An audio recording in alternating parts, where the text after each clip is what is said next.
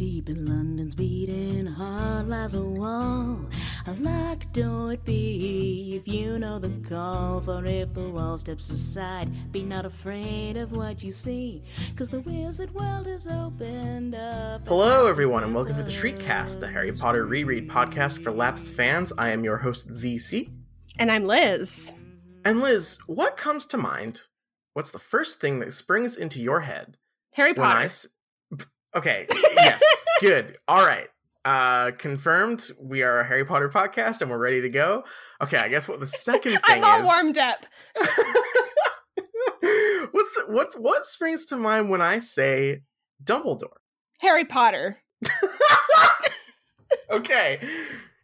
2 for 2. You are correct. I can do more. Old. Yes. Wise. Mm-hmm. Wizard. Oh yeah. That's all I've got. That's all you got? Okay. Loyalty. Oh, yeah, loyalty to Dumbledore is very important. And I think this news that I have for us this week might shed loyalty for Dumbledore into a different light. We have a headline from Bustle here. Oh. Good stuff. About something that occurred over this weekend. J.K. Rowling has let us know what her favorite fan theory is. Oh, I hope it's the one where Ron is time-traveling Dumbledore. No, so remember she got mad about that? So here's the thing. Yeah, that might be her least favorite. Yeah, this is a I guess like an achievement or like a milestone. I think this is the first time that J.K. Rowling has like expressed positive reaction to a fan theory. Normally she hates them or scorns them or makes fun of them in a chat room while True. She's named Squidward. But this one she seems to really like. The Bustle headline here is, actually, do you want to take a crack at it? Do you want to guess what they might have put together? J.K. Rowling's mind blown by this crazy fan theory about our favorite old wizard. Ooh, that's a really good one, but they went kind of a different direction here. It's this Harry Potter theory about Dumbledore was pretty much confirmed by J.K. Rowling, and OMG. They have so much stylistic flair that I just can't quite nail. I will get there. I'm gonna... Next time will be better, but thank you for giving me the opportunity. Okay, so here's the thing. The headline leads a bit, because I don't think she all but confirms it. I think this is the first time she has, like, not vaguely threatened a fan theory writer with, like, legal action, you know? Sure. The tweet at J.K. Rowling was, what's your favorite fan theory? And then peace sign heart emoji. And J.K. Rowling says, Dumbledore as death. It's a beautiful theory, and it fits. Huh. So this is some, I guess, Deathly Hallows theory content that Dumbledore is the death from the story in the Beetle the Bard thing. I guess I haven't read it recently enough to really comment on like the validity of the theory, but it sure is weird that that's the one that she's okay with, and that like the time traveling Ron one. Didn't she say the time traveling Ron one like offended her or whatever? She had something to say about time traveling Ron, which is one of my personal favorite fan theories. But no one asks me; they ask J.K. Rowling for some reason. At Shriekcast, ask us what our favorite Harry Potter fan theories are, and we will let you know. Yeah, it has been a long time since I've read the Dumbledore is death, quote unquote, theory. And my impression kind of coming away from it was never that it was like a literal theory, but more of a, like allegorical, he fits into this,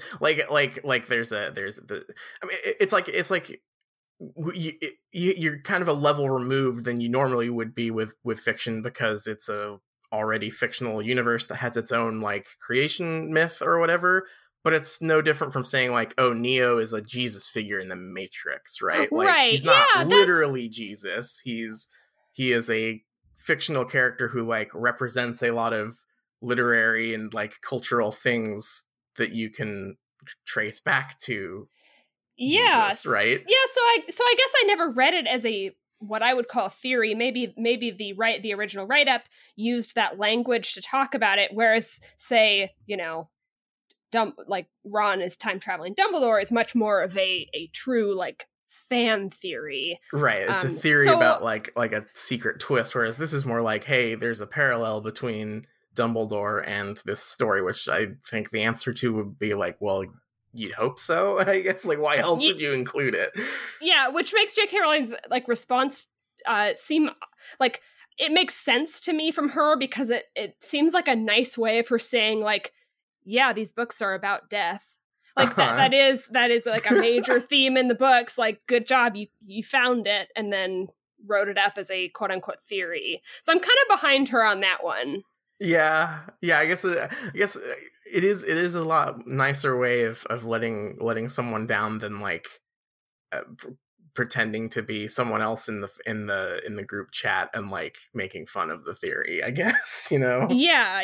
I still stand by that she's a coward for not respecting Ron as time traveling Dumbledore. I don't hate the time traveling Dumbledore. Like, if that had been the twist in 7, I think I would be a lot more into it than what we got. I'm 100% behind liking that more. That would be so wild. That would at least be like a twist, right? And like would, because I think I don't know if it's good, but it's one of those things that would like, it would at least make you go back and read like all the other books in a different light, whereas nothing in 7 ever made me want to do that. Like, there's nothing that feels planned out like that. Yeah. I'm just going to read the last paragraph of the Bustle article here because it is fantastic. This theory being confirmed might not be quite as exciting as a new book, but it definitely makes you think a heck of a lot about the whole relationship between Dumbledore and like everyone else, right? Ugh, put a fork in me. I'm done. This theory is so lit and now has been low-key confirmed by J.K. Rowling. Wow, that theory is so lit. Just and like it has been low-key confirmed. Low-key confirmed that is one of the themes of the book. I'll have to go back and read this theory and find out how literal they meant it. I feel like maybe I gave it the most generous reading possible and didn't take it so literally. I don't know. I that's how I've seen it pop up, and I've always just been like, well, yeah, that's why the Beetle the Bard story is there, right? Like it's meant to be like an allegory for the characters, but maybe I'm also reading too much into it. Who knows?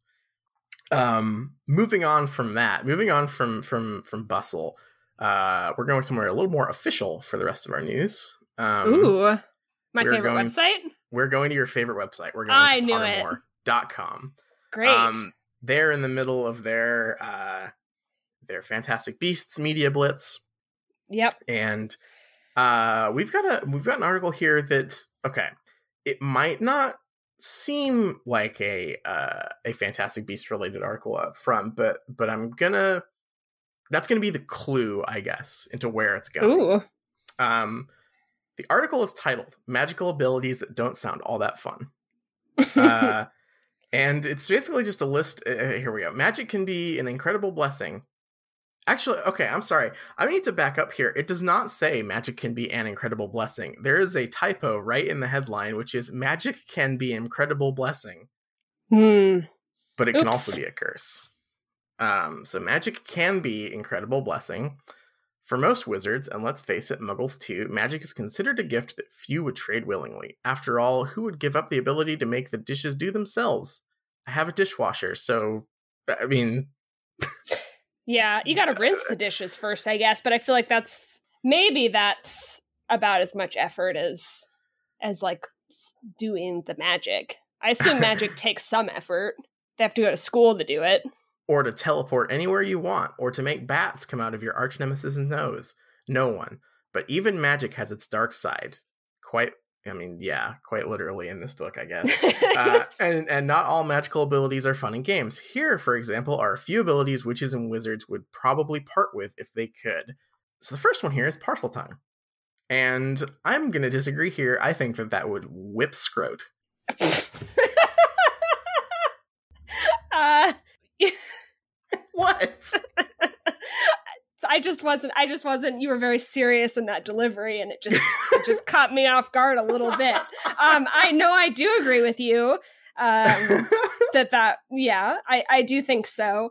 Also, if you have parcel tongue, you can just not talk to snakes. you don't have, no one's forcing you to. You see a snake, just keep on walking. Yeah, I mean, maybe you'd feel bad. Maybe the snake would be like, "Hey, got a light," or something like that. Or yeah, and you just ignore him completely. How do I get to the train from here? But you know, yeah, who'd probably understand? Like the snakes probably understand that it's a little weird if you're like in front of people and talking to a snake.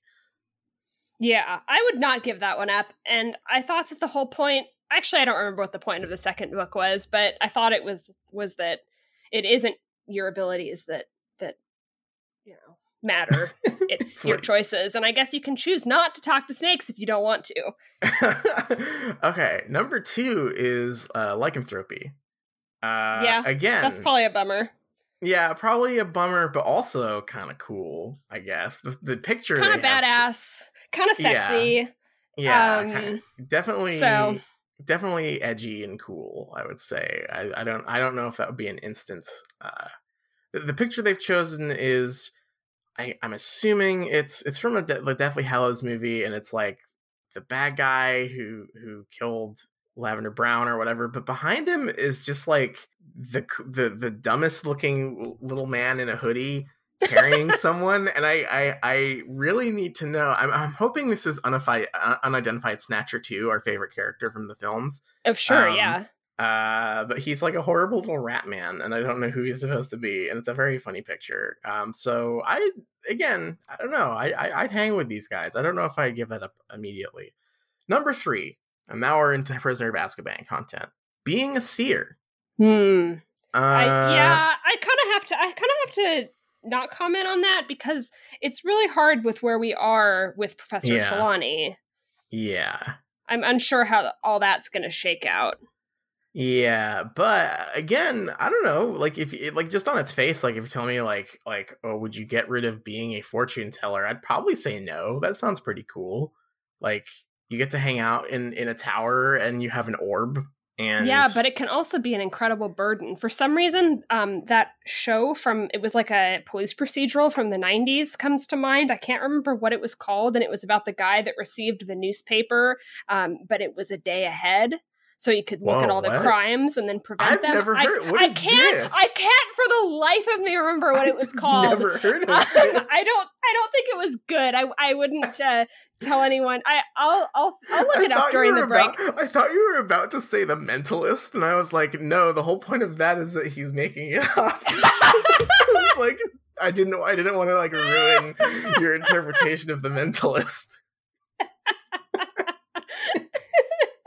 I hate to break it to you, but he couldn't actually see the future. Or the guy from Psych. Oh no, Psych isn't psychic?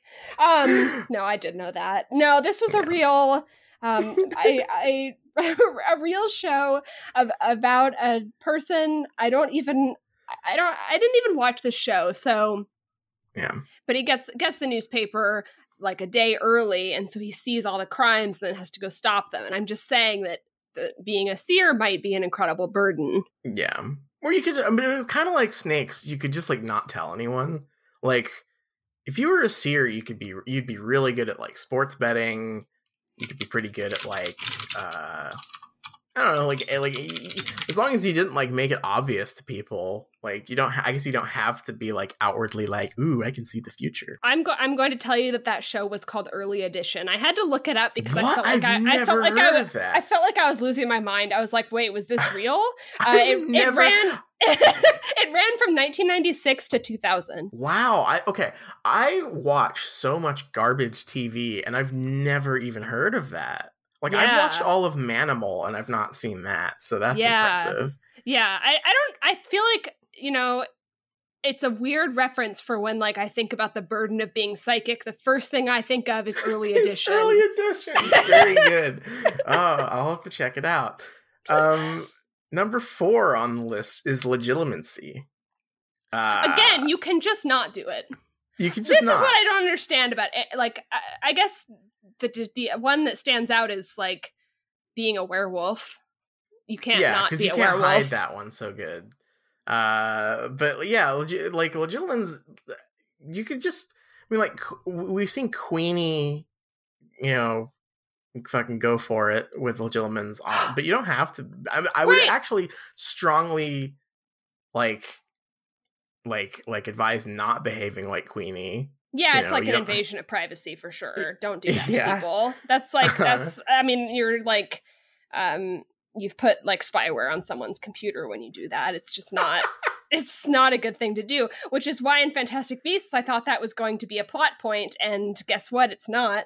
It's at not. All. I can't wait for it to not be a problem. Like I said, I mean, spoiler alert for our Patreon bonus content that you can go and give us money to listen to right now. I'm still firmly in the camp that there will be a part where she reads the bad lady's mind and like makes a joke about her being gay or whatever. Like that's gonna happen. That's the only time it's gonna come up in the second movie. Yeah, I agree. All right, last on the list. And this one I do agree with, but I think I would like to I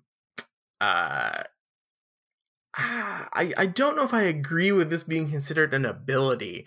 But this is the drum roll for here's the Fantastic Beasts content. The last one is being an obscurial. Don't know if that's really Can you please read me the headline one more time so I can put that into context of what they're trying to say? Magical abilities that don't sound all that fun. Okay, it's not an ability. I mean, no. I guess it's. I thought it's like inherent. It's a metaphor for abuse. Like, I thought that this is the thing is when we watched the first Fantastic Beasts, I walked away with a very different idea of what an obscurus was because I thought that once you became an obscurus, like you died. But I guess that's all out the window with the second one because his name is fine. But yeah, that's not really an ability. And also, like, I have to go easy on the Pottermore writers because I'm sure, like, I feel bad for whoever had to write this article, and it's like, oh shit, I have to write this stupid thing. I have no content, but like, it seems like it's so kind of like some of these miss the point of them completely, which I would say like Werewolf misses the point, which is that, excuse me, like, the whole point of the werewolves is that they're oppressed, right? And that's bad. The solution isn't like, God, there shouldn't be werewolves, or you wouldn't want to be a werewolf because they really get fucked over, huh? And like Obscurus is kind of the same thing. And then all the other things on the list are just like things you could just choose not to do. Yeah. Or and also things that seem pretty cool. Again, talking to snakes seems pretty badass. Being a seer seems pretty cool. Just don't make a career out of it or whatever. But yeah, the rest of these, I don't know. This is a big buildup for, because the last paragraph here is all he's like, we don't know much about them yet, but one thing's for certain, it's in the fucking movie that's coming out. So, you know. Yeah. I don't know if I'd call that a slam dunk. It is my favorite website still, but I'm a little iffy on that article. Oh, nothing can take its status as favorite website away. No. Well, that's all I have for news. Shall we move to our reading for the week? Yeah, let's do that. I will start us off for chapter 15. Hey there, sports fans. This one is called The Quidditch Final. Woo! Woohoo! So the first part of the chapter, it does not have a whole lot of Quidditch, and so this is kind of like a catch-up for all of the plot stuff that's going on, because in the last, chapter, I think, or maybe the one before, we found out Buckbeak is going to be executed, and we find out, we get a letter at the beginning of this one from Hagrid that says the Buckbeak is going to be killed, but there will be an appeal that's going to be at Hogwarts. And Ron says that he'll help with the trial this time, and this makes Hermione kind of like have a little bit of a breakdown. She hugs him and says, I'm so sorry about Scabbers. You get the idea that she's been very overwhelmed and she's crying, and they make up, basically. They talk to Hagrid in Care of Magical Creatures later on because they can't go and meet with him because of the increased security because of Sirius Black. He explains that the Committee for the Disposal of Dangerous Creatures basically voted against Buckbeak just because they're in Lucius Malfoy's pocket. On the way back to the castle, Draco is gloating and calling Hagrid pathetic and being a big jerk. And then we get the famous, Hermione hits Draco scene. After that, they go to Charms, and it's a cheering Charms lesson, but Harry and Ron realize Hermione's not there. And they're like, she was right behind us. She walked with us to the class, but where did she go? They find Hermione before divination, and she's asleep. She can't believe she missed Charms. They, kind of do the what's going on routine again about Hermione. They go to divination, and they start a Crystal Balls unit, and Trelawney's kind of in top form in this class, and is saying that she foresaw that crystal balls would be on the exam, and Hermione gets more and more agitated throughout and is like, she's a fake, it's phony. She gets really frustrated, and Trelawney eventually comes over and says, you don't have the sight, you have a mundane mind. And Hermione has had enough. She says, fine, this is all bullshit, and she walks out of class. Ron is doing a ton of research about hippogriffs. We see him afterward poring over books about hippogriff trials and hippogriff things. Harry has to go to Quidditch practice every night. He's always doing that. It's revealed to us that to win the Quidditch Cup, Gryffindor has to win by 200 points against Slytherin. And this is kind of goes on for longer than I took notes about it. But the night before the Quidditch game sends them all to bed early, so they'll be, bright-eyed and bushy-tailed for the match. Harry wakes up, very nervous in the middle of the night, and he is having nightmares about Quidditch. He goes and looks out the window and sees Crookshanks. But then a big black dog starts walking beside Crookshanks, and Harry kind of has a little what, it can't be a Grim if Crookshanks can see the dog, and he tries to wake up Ron, and Ron doesn't wake up, and so no one else sees, and then they've vanished. But we can't think about that mystery too long because we've got a Quidditch game in our hands. I'm not going to summarize everything that happens in the Quidditch game. Thank you. It is a very nasty game. Lots of fouls, lots of Harry flying around and doing Quidditch maneuvers. But Draco, he sees the snitch and is going after it. But Harry has a really fast broom and is very good at diving, so he catches the snitch first. And that's how they win the cup, and they win by 200 points. The important part of the Quidditch game is the final thing, which is where Harry thinks to himself that he's so happy. This is the best he's ever felt. And if there were Dementors around, he could summon the best Patronus ever. And that's the end of the chapter. So... Hermione and Ron sure made up fast. Yeah, I've been contemplating this because I'm wondering if this is, we are rereading the book and we're rereading it 2 chapters at a time, which is not ideal, I would say. It's definitely ideal for a podcast format like we're doing, but I'm like, is this makeup scene suffering my method of reading the book right now, or is this incredibly a cop-out? I don't know. I think it's a good moment. It just sort of comes out of nowhere and then they don't continue talking about it. She just says she's sorry, and he just kind of sheepishly goes, oh, well, he's old, and they don't, hash it out at all, and I get that, in the moment, they're more concerned, they're putting everything aside, and they're more concerned about Hagrid's problems, right? But, it still just feels like it's being, hands dusted, well, and that's the end of that conflict. Nothing really got resolved. They didn't talk about anything. Neither of them grew or changed so far. And maybe this will come up again, or we've still got chapters to go. But yeah, it definitely just felt like shuffling it out of the way because it's time for the climax of the story.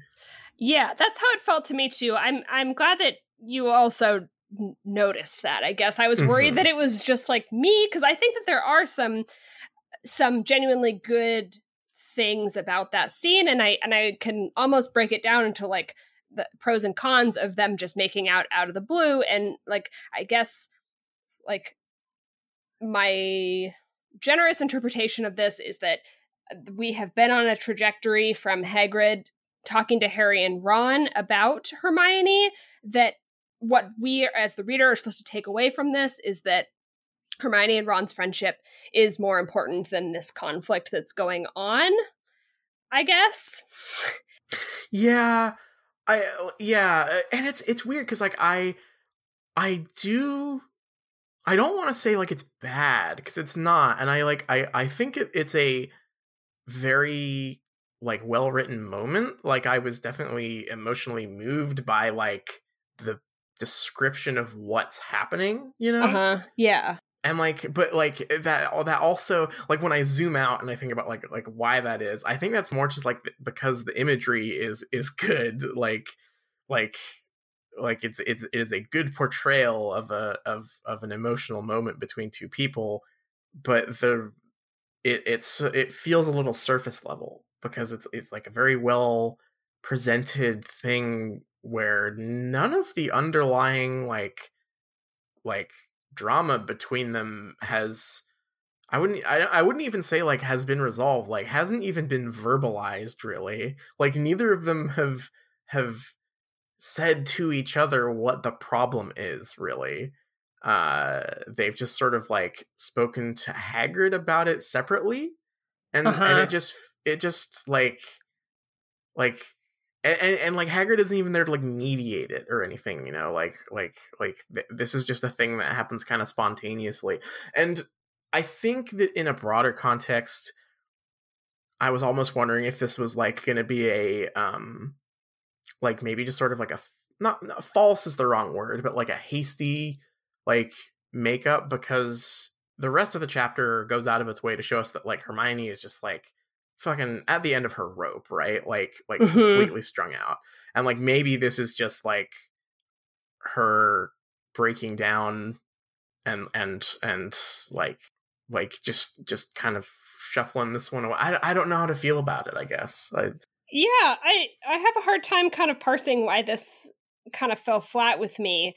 It really does feel like we got some kind of muddied waters with the firebolt issue, because I was okay with that as an escalation of the conflict, as in like Ron and Harry are already mad at Hermione about something else, and this is just like another thing. And then the story kind of converts it during that conversation with Hagrid about being like about petty stuff, I guess, or be like, I thought your friendship was stronger than this. And it's a like, it doesn't feel genuine to me, because it feels as if that letter hadn't arrived at that exact time, that this wouldn't have happened. And I'm still on the thing that we were talking about last week, which is like, I don't think this is that petty. Right. Yeah. As far as we know, Hermione's pet killed Ron's pet, and Hermione just kind of made excuses for it. Like, I don't think that's petty of Ron, really. I think Ron's behavior has been slightly petty, like in the proceeding, but like the actual core issue, I don't think is that simple at all. And I don't think it's something, at least in my shoes. Again, I think you were saying something like this, like if I was in Ron's shoes in this case, I would not know how to feel. Like if someone was like cat sitting for my cat and my cat died or whatever, but for some stupid reason, like I would be pretty upset, right? Like it's like that seems reasonable. Yeah, like I don't know. I don't know. Ron is very scornful and mean to Hermione, and like he should definitely apologize for that behavior. But like the core issue never gets resolved here. They've just kind of decided to let bygones be bygones randomly, and it's weird. Yeah. It just feels like clearing the stage for the climax of the story. Yeah, definitely. I guess like my other thing that comes right after this is that I guess to its credit, I will say one thing, and it's that there was a previous time that Ron said that Hermione just needed to say she's sorry, and she does say that. She says, "I'm sorry about Scabbers." That's so true. I think that's a good moment. I don't understand like Ron's character here. I think it's good that he forgave her. I feel like it moving right into him being like good and doing research for Buckbeak is really I have a hard time believing that from him. I don't know where that comes from. It just seems like it's kind of out of nowhere. I have a problem with the priorities of the Buckbeak story, and I am confused as to why the story thinks that the most interesting thing that we can like read about to feel sympathy for Buckbeak is to read about like, well, there have been a lot of trials and books that they're reading about, as opposed to like we don't know Buckbeak. Buckbeak, no. I guess like I had like in my head just memories that were completely false of like Buckbeak being around a lot more, and he's really not. Like he's in that he's introduced in the scene where he gores Malfoy, and then there's like he's there for a joke in Hagrid's hut for the purpose of illustrating that like the irony of Hagrid saying people are stupid about their pets, and that's like it. Yeah, like the most characterization Buckbeak gets is Buckbeak enjoyed London in that letter, which like I want to know more about that. Like, what did he visit the Tower? Did he like go clubbing? Like, what did Buckbeak do in London? That sounds awesome. Yeah, and I guess that's like really kind of the crux of my issue, which is where it's like other things are happening in the story and with like Ron and Hermione's conflict, but at every point, like a letter arrives about Buckbeak's trial. Yeah, it's multiple times. This is something that's happened many times. It always happens in the we've brought this up before. J.K. Rowling's stylistic like television smash cut, like like but the letter's here that she does, and I don't know. To me, it feels almost more like in an RPG when you like buy DLC and like the only way they can introduce the quest to you is like through a pop-up where it's like, oh, you hear a radio signal coming from Hagrid's hut, you better go check it out. Like, yeah, and I think that it works in like kind of a funny like we've had many of these moments that like feel very funny and kind of like almost soap opera esque for these characters, but it almost just feels like at this point it's like resolution or like feeling like this resolution for these characters is going to happen is snatched away from you, like, and it feels really not satisfying, I guess. Yeah. Also, like, okay, so we're supposed to sympathize with like the Hermione and Hagrid side, which is that like, oh, Crookshanks just behaved like any animal would. Like your friendship is more important than animal, right? But also we're supposed to like deeply sympathize with, and I do, but mostly because I just think hippogriffs are really cool and not because of anything in the story. We're supposed to sympathize heavily with Buckbeak, who like also kind of just did what animals do. And like I'm just sort of like shrugging my shoulders at like the story's presentation of like why they care so much, because we've also just gotten over a like chapters long plot line of like, why do you care so much about your pet? Yeah, it's like, it's kind of like, which is it? Like, I don't know. Yeah, I think that the animal thread running throughout this entire book is probably the most mishandled. Yes. Yeah, because for it's sure. really like, if you had asked me before we started reading this book, like what is like a major theme or like a thing that is like a story that multiple characters are going through, I wouldn't have said like animal death. But it's true. Yeah. But the like what it's saying seems to differ. Yes. Like based on nothing. Yeah, it's very muddled and confusing, and it's definitely like this is nowhere near as bad as like the Firebolt chapter that we discussed last week, but I feel like we're definitely still in just kind of like a rocky. This chapter at least is rocky, I think, with this stuff. Like, yeah, I mean, this book is all about people's relationships with their pets. Ron's with Scabbers, Hermione's with Crookshanks, and Harry's with his Firebolt.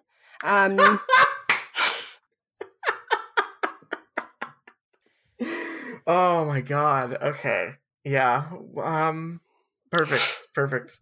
That's it. I've cracked the case. This is my fan theory. Send that to J.K. Rowling. Move over Dumbledore death theory. The Firebolt is Harry's beloved pet. So yeah, Quidditch. Huh? I guess that's jumping ahead a lot.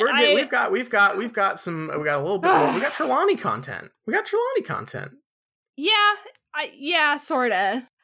She says orb. Look, I loved it because she said orb like 5 times. She did say orb 5 times. She's very funny in this scene. I can feel her creeping toward being a joke character, I guess. Yeah. I enjoyed this scene, but this is also like the map of things to come, right? Like, I don't know what I'm supposed to think about divination, because when I was reading this scene, I had 2 takeaways that I don't know if were intended, and I'm curious if you had these takeaways too. 1, divination sounds like meditation but magical, which to me does not seem that far-fetched as as a magical concept. That just doesn't seem that out there. Right. It just sounds like you're meditating in front of a crystal ball. And you're a wizard, so you might see some stuff. It's the part where they treat it like it's just obviously fucking total woo-woo. Obviously the stupidest shit in the world. And then there's there's that line about like Lavender and was it Padma? Pavarti. I think it's Pavarti. Yeah, it is. And they're like scandalized by Harry, Ron, and Hermione like laughing and making fun of Trelawney. But to be honest, and I think I'm supposed to be like, like silly girls, like silly divination girls. I'm on their side. I am on their side. I feel like Harry, Ron, and Hermione are kind of being little shits. I don't know why they can't open their mind. Like, I don't know. Especially because they're all fucking wizards. Like, I understand if like in real I don't know, disclosure, I wouldn't say that I like believe in magic, but I find it very fascinating, right? Like I find the cultural history of like, magic and religion and folklore super fascinating, right? Yeah. Like I don't think that's like weird. And also I live in like the real world. I don't understand why people who live in a world where a talking knight can travel between paintings are like completely against the idea that maybe if you like clear your head a little bit, you can see the future, sort of. Like why is that the line? Right, and Trelawney says a lot like it's really imprecise, like all of this stuff, and like to me, I also live in the real world. This seems like the least far-fetched. I mean, again, I don't believe in, the supernatural in my life. But this, like, I can't believe that this is the point for all these characters. Oh, I can turn a teapot into a turtle. Cool. I can ride on a magic broom. Cool. I can meditate and see like a possible future. Absolutely not. That's bullshit. Right. And it all comes off as like just like the word, like Harry, Ron, and Hermione are just like insufferable in this scene. I'm so like irritated with them throughout. Well, yeah, like for me, like this would be like my like other than like I don't know, history of magic or something. This would be like my favorite class at Hogwarts, right? I would absolutely be in like Lavender Brown's position at this point. Like I don't understand why it's not even something that they can like if I in the real world who knows that magic is not real literally can like accept it on like an like as a curiosity, as like a historical culturally significant thing, right? Like why can't they, in a world where like you say they can fucking point at a lock and open it or turn invisible because they have pants that are made out of certain kinds of hair? Like it's so weird. It's so weird that all of a sudden they become like stuffy normies in this scene. Yeah, and like Trelawney's kind of clowning it up a little bit, which I think I'm supposed to, like reading this, I do think I'm supposed to be sympathetic to Hermione. I mean, I am sympathetic to her. I like Hermione. Like I don't want that to read the wrong way. This is a good scene for Hermione, I think. Yes, I do love it. I mean, this whole like her thing in this chapter is that she's cracking up. She is like, she's losing it. And this is like she's disrespecting a teacher. She's walking out of a class. That's like a cool moment for her to have. After she's like slapped Malfoy as well, right? Like, yeah, like she's having a day. Yeah. I feel like that is like a little bit undermined by I'm just supposed to think that she's completely correct, right? Right. Like I can sympathize with her and also think that she's wrong. That's okay. Yeah, absolutely. Yeah, it's weird. Also, isn't this class an elective? Like, yes. Like this is no one's fault but their own. Yes. Like this isn't like, oh, damn, the college registration website crashed when I was, you know, or I like slept through registration. I have to take this stupid class. You chose this stupid fucking class if you hate it so much. Like this is on you. I'd just like to look into our past and remember the scene in Chamber of Secrets where Harry was not interested in any of the electives at magic school. Oh my god. he goes to magic school. He copied what Ron something. picked. Yeah. Surely there's something you would find fucking interesting. I don't know. God, it's a mess. We've gotten very quickly into like Trelawney as clown territory, and it's kind of a bummer. But I do like this scene for Hermione. It's just that I think that the way we're supposed to, because it almost clashes with the portrayal of her like having a meltdown, right? Like we're supposed to be seeing Hermione like cracking around the edges, but also we're supposed to think she's cool and right in this part, and it's like, no, she's just kind of being a jerk. Like, yeah, she's taken on too much and that's just like such a better reading of this. I am wondering if I'm being too hard on this scene.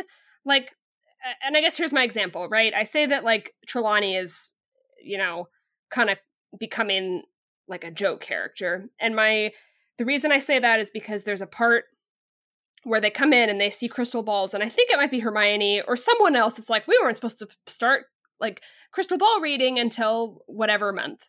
And Harry says like, oh, well, at least it's not palmistry. Like, I'm so tired of Trelawney tearing up when she sees my hand.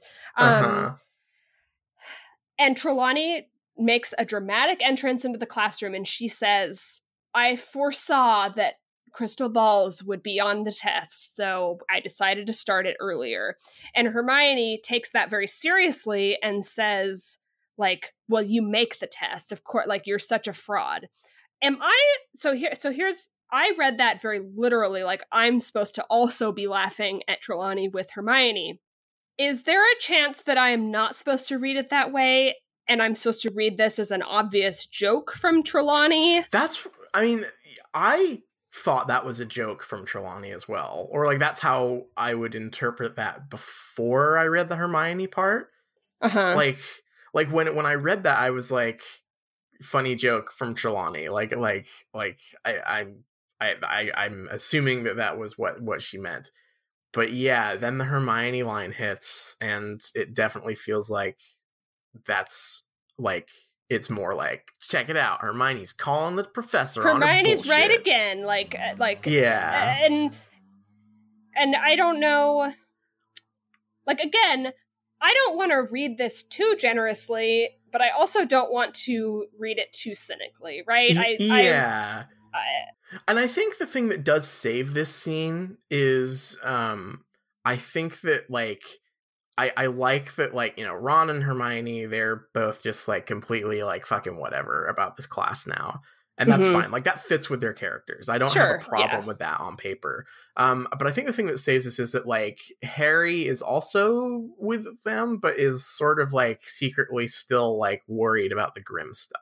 You know, like... Yeah. Like, he is still nervous about this, and like still like there's still a little bit of tension and ambiguity to this scene, and that's what I liked about the original long divination scene at the beginning of the book, was that there was just this really great like tension between, like, is this ridiculous, or is this true, or is it like half and half, like there was some really fun push and pull there that, like, is definitely going away, but like the Harry stuff here kind of buoys it still a little bit with, like, a little bit of ambiguity. Yeah, and I think that's also really great for his character, because I think it's a moment that is easy to relate to when reading it, right? It's like when you are worried about something and all your friends are laughing at it or having an extreme reaction, and you have to be worried privately, right? Like, that's a terrible, like, isolating feeling. Absolutely. And I really like that for Harry. Definitely. Other than the insane firebolt stuff, I think that his characterization has been one of the strongest things about this book. Yeah. Okay. That's all out of the way. Now we can... Well, okay, because I'm sorry, because I tried to bring us ahead with Quidditch, and then we had to go back to divination, but also the punch, because I feel like we should just put a little, like, it's a good scene, but we got to talk about it because it's iconic. It's in all the AMVs. You got to put in the Hermione punch. The movie version is iconic. The book version, I like the book version more because it's way more, like, in the movie, he calls her a mudblood and she slaps him, right? Like way more, like, justified, I think. Here, all he's sort of doing is, like, being kind of mean to Hagrid, and she just goes fucking ballistic. Like, yeah. And I like it's more of a ridiculous reaction to her. Like, I don't think it's an over the top reaction to hit someone for being called a slur. I do think it's a little bit over the top to hit someone for, like, not liking the same teachers you do, you know? Yeah, I mean, Draco's being horrible. It definitely, like, the thing is that in this book, the slap is fitting into her arc of being, like, absolute. She's losing it, right? That is she's at the end of her rope. That's not what's in the movie, right? Like, that it's just like a totally different thing. I will reserve judgment about the movie since I have not watched it in many, many years. It definitely strikes me as a time to be badass moment, because that's like that's what you put in movies, right? It's like that, like, unambiguous, just like it's the we put this moment in the movie so that people will cheer on opening night, which is like, yes. You know, I have many theories about that. I think this is my second one where I think that they put something in a movie so people can clap or cheer. But that's not what this scene in the book is. I think I probably like them, like, differently. Obviously I like the movie scene because it goes great in your Look What You Made Me Do AMV, which is a very quality one. I encourage everyone to look it up. Just search into YouTube, Look What You Made Me Do Hermione, and you'll see what I'm talking about. So that's the famous punch. Slap. It's a slap in the book.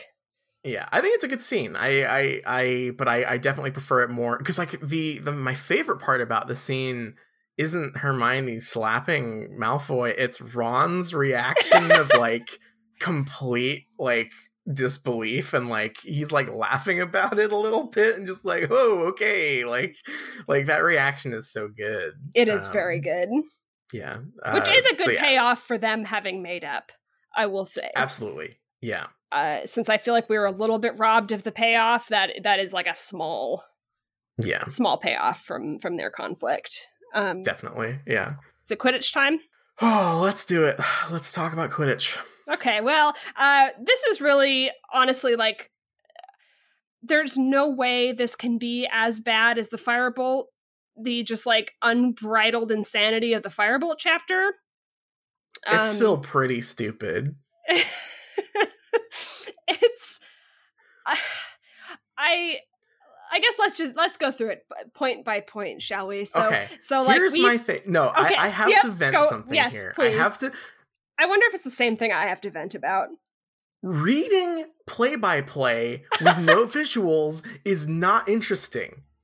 It is not fun. If, like, you're an old guy living in, like, the boroughs of New York in 1920 and you had to listen to the Mets on the radio, but, like, there is no world where this is fucking exciting. You could cut out all of that description from Lee Jordan and just focus on, like, what Harry sees and how he's playing the game, and it would be both a shorter chapter and way more exciting. Yes, I agree. I'm trying to find the, like, incredible block of text where Lee Jordan is commentating what the chasers are doing, but I'm sorry, it's like 3 pages. It's 3 pages of Alicia Spinnet has the quaffle. Marcus Flint is going after it also, but she scores. It's a penalty throw, and it's just it's like 3 pages. Also, okay, here's my venting and the thing that I'm mad about. The tension that is set up in this game is that not only does Harry have to catch the snitch to win the game, he has to do it when they're 50 points ahead. Otherwise, they lose the cup. There is a moment where Harry tricks Draco Malfoy. Yep. And it's like, there's no points on the board, or like 10 points on the board. And Harry pulls this like maneuver where he pretends to see the snitch so that Draco will chase after him. Follow him? I know that Draco's like mean. Is he just like the biggest? Did he not get briefed? Did he sleep through the like? Why doesn't he just go like, yeah, man, go like go get the snitch, my dude. And it's like, and it's equally just like fucking unbelievable because the Seekers have nothing else going on. This is their literal one job in this game. Oh, yeah, I was reading that going, like, why would Malfoy fall for it? And 2, if he did think he was really chasing the snitch, why wouldn't he just, like, let him go get it? Because they would instantly lose at that point. Right. Like, then it's like, have it. Harry's fucking terrible at this stupid game. He just has a fast broom. I mean, it worked for some reason. I do not buy Draco falling for that for 1 second. It doesn't make any sense. So, like, I don't even think that the tension of them needing to win by 200 points is bad. It's just that the tactics don't make any sense. Also, like, just like the portrayal of like, oh, this is a dirty game of Quidditch. Why aren't all of the players? Why isn't the game like canceled? Because they're basically just brawling, right? Like right. This is a school sport. They're like 13. This isn't an NFL game, right? Like.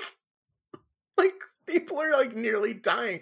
Malfoy, like, grabs another player's broom. Like, is this just... Are there no rules in Quidditch? Is it just like, a free-for-all, aside from the snitch? Like, I don't get it.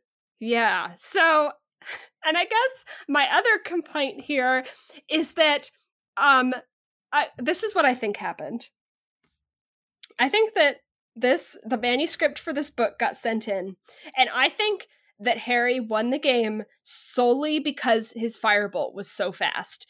And I think it got sent back with a note from the editor saying, you can't just have him win the game because he has the most expensive broom. So so I think the diving thing was written in after, because we get a throwaway line 3 chapters ago where it's like, oh, dives are Harry's specialty. He thinks to himself, we have never seen him do a dive. We don't know anything about diving in Quidditch, or like why does diving what it's diving about, like what it's just a direction you go on a broom. Like there's no moment where Harry's like, I'm practicing my diving, I've gotten really good at it. Like it's just like Harry thinks like, oh, my specialty is this, and wouldn't you know it, in this game,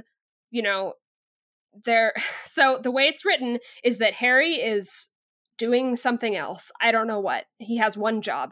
And he looks and he sees Draco going after the snitch. He's gonna catch it. He's so close to it. Harry pulls into a dive. He's like, quote unquote, miles away, but he miraculously catches up. And I think we're supposed to think that it's because he's so good at diving and not because of the... It's his very expensive broom. The fastest broom in the world. Like, there's like a line that's like, Malfoy was fast, but the firebolt was faster. I'm like, fuck you. Like I don't... Why am I rooting for Harry here? He's really been working on his diving. Well, the dive thing, like, again, it's just a direction you go. Like, it's not like... There's nothing in this book but like, oh, like a lot of players can't handle, dives or sharp ascents because like they'll pass out or they'll fall off their broom, or like there's not even like a throwaway excuse for like why that's impressive. Yeah. Because it's not. I don't think that was in I think that it was just the fucking broom. Right. I think that was an afterthought, and then it was like, oh, I have to mention diving earlier because that's going to be the way he wins it. So... Well, they win. So they win.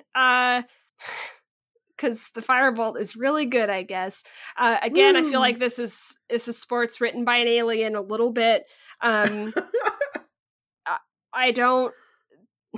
This is the only time that Gryffindor wins the Quidditch Cup, I think. Don't quote me on that. Maybe they do in number 6, but I can't remember. Because I've only read that one once. I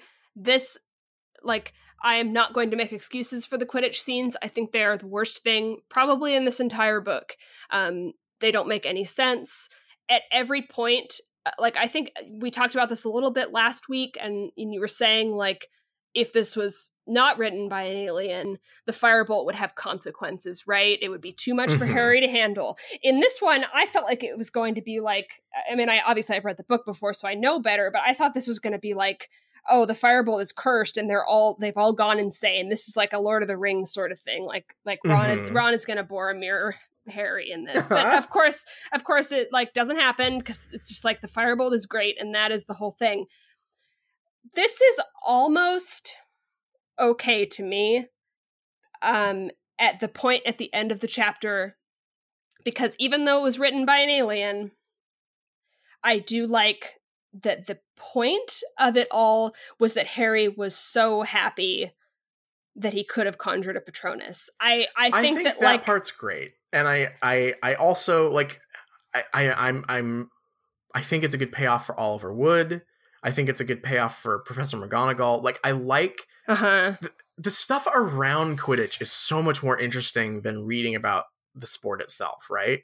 Like, I like the sports culture stuff that the books have. It's just like the part where I have to read this insane like alien soccer manifesto that I just do not enjoy at all.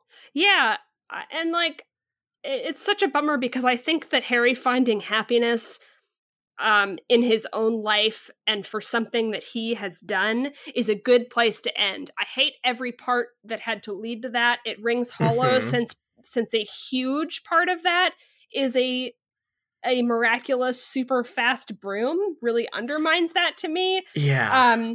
But if it were good, it would be so good. Like, this payoff is so good. It just doesn't earn it at any point. I so wish that he was just riding a shitty school broom in all these scenes, right? Yeah. And he just like out tacticsed Malfoy. Yeah. And Cho Chang or whatever, and not just like went really fast on an expensive broom. That would be so much better. Even like we get a lot about how Harry's always at practice, but it is in service of like almost having him doing something while other, like, it's not I get the feeling that Harry's working really hard. It's, he doesn't have as much time to look into the Buckbeak thing. Right. It's literally like a catch up, like, what is Harry doing while this other stuff is going on? Yeah. It feels like telling a sports story is like extremely like formulaic. Like, I don't know, like J.K. Rowling, watch Remember the Titans, watch some sports anime. Like, this is not complex, but typically, yeah, it would be Harry has a shitty broom and he works really hard. and finds happiness in his success. And he would. It's not original, but it works for a reason, you know. Yes. You know, like I get that, like, maybe you'd be like, well, that's every sports story. It's like, well, yeah, that's how stories are. Like you have to have a reason to, like, emotionally root for the protagonist. And like, having the coolest and best broom just ain't it. Like I don't care. Yeah, and I get, like, in this scene, we're supposed to not like Slytherin because they're using, like, underhanded tactics, and also that absolutely bizarre line about Slytherin going for size rather than skill. What? I get that I'm supposed to, like, picture, like, a group of, like, big burly boys or whatever, and I say that because it specifically points out that there are no women on the Slytherin team. So that's such a weird thing. That's such a like, and there's no girls on the team either. Like, there are no girls, and there are a bunch of big burly boys, and they're mean. So it's so weird. This scene is so all over the place. I hate it. I hate how we get to this payoff, because this could have been the best payoff in the book. This Harry being so happy he could summon a Patronus, because he has been grappling with, like, worrying about being in a Final Destination movie on the one hand, and on the other hand, he's been grappling with the issue of the Dementors and them affecting him so much, but he wants to wallow in it because he wants to hear his parents' voices. So this is him, like, finding happiness in his own life, right, instead of wallowing in the past and stuff that he can't have his parents back. It's too bad that everything that led to that was written by an alien. Also, no one can come at me and say that the firebolt is meaningful because of something we're going to know about it in the future. Right, yeah. And that doesn't work. Sorry. If when we find out that Sirius gave him the firebolt, and then later on the firebolt means something sentimental to him, great. That's totally fine. That does not work here. No. No, it does not. I'm just imagining, like, a version of the Karate Kid where he just, like, gets really powerful kicking shoes or something. That, like, it's like, does he have to train? Does he have to work really hard to be the best around? No, he just, I don't know. He learns how to. The firebolt is just sweep the leg. Like. This is the version of the Karate Kid where the protagonist is the guy who figures out if you sweep the leg and win with underhanded tactics every time, you'll get there. You'll brute force your way into the top. Like, it's so backwards. I don't get it. I don't get how anyone could find this inspiring, or, like, why. I mean, I guess, she's fucking J.K. Rowling. She's writing the third book. Like, she's unstoppable, right? Like, no editor would be able to tell her to rewrite this, but it just sucks. No, the editor probably just got the dive thing in there. Best they could do. But yeah, I do, like, I like the payoff. I like the very last segment here. It's just getting there is such a trial. Yeah. Also, when I'm talking about the future sentimentality of the firebolt, as far as, like, things that work in stories, I would say, like, the sentimental Comet 260 broom that you won a tournament on is probably, like, more heartwarming than the my godfather got me this Porsche. What if Sirius had still gotten him a broom, but it was, like, an okay one, like, better than a school broom, but, like, nothing fancy. No, yeah. But, like, yeah. So, like, he was kind of like Harry takes it for granted for the whole story, and then when he finds out who got it for him, it, like, takes on this new meaning. Like, yeah, I don't know. Or it even could have been a story about, like, he has to learn how to win without his Nimbus 2000. And then he learns that he can, and then is so happy. This is the plot of every fucking Marvel movie. Like, this isn't, like, we're not asking for, like, advanced storytelling here. Like, this is Thor's hammer, right? Like, oh, if you don't, like if you need the hammer, are you a hero at all? It's like Spider-Man. If you can't handle this, if you're nothing without the suit, maybe you shouldn't have it at all. Like this is every fucking superhero movie. Like, Like, it doesn't matter, you know, if you have a super suit or powers or whatever. It's what the point of Harry Potter is. It's not what you have, it's what you do, right? Like God, I hate this. I hate the firebolt so much, and I want to break it over my knee. Yeah. Use a Comet 260, Harry. I think that's what Cho has. Yeah. That's the only other broom I know. Yeah. Oh, the Weasleys have the clean sweeps. That's right. The bad ones. Yeah. The Weasleys seem to do okay. Oh yeah. Like, I get the idea that Fred and George are like good at the game. Yeah. Let's move on. Let's go to the next chapter. If I talk any more about Quidditch, I'm gonna die. Yep. I understand. Okay, chapter 16 is entitled Professor Trelawney's Prediction. Where we just won the Quidditch Cup, and Harry's very happy for about a whole week. But now it's exam time. This is the first time, I think, that we're introduced to the OWLs, which I think are for 4th years, and NEWTs, which is what Percy is taking and is very nervous, and that's the 7th year exam. Harry and Ron again see Hermione's written schedule, and she has multiple classes at the same time. And they do the same routine that they've been doing this whole book, where they look at each other and are like, "What's that about?" And they ask her, and she's like, "It's fine, leave me alone." Hedwig brings a note from Hagrid. Again, the appeal date has been set for Buckbeak, but they are also bringing an executioner to the appeal, which, you know, the kids talk and they're like, it sounds like they've already made their decision. So we go right into exam time. So there's kind of like we get like kind of a rapid fire description of all the exams that they're taking. The Transfiguration exam is really hard. They're turning a teapot into a tortoise. Everyone has a really hard time with it, and they're kind of annoyed with Hermione, who did really well, but she's worried it looked more like a turtle than a tortoise. In Care of Magical Creatures, Hagrid is so like zonked out about Buckbeak that they have the easiest exam ever, which is to keep flubberworms alive for 1 hour.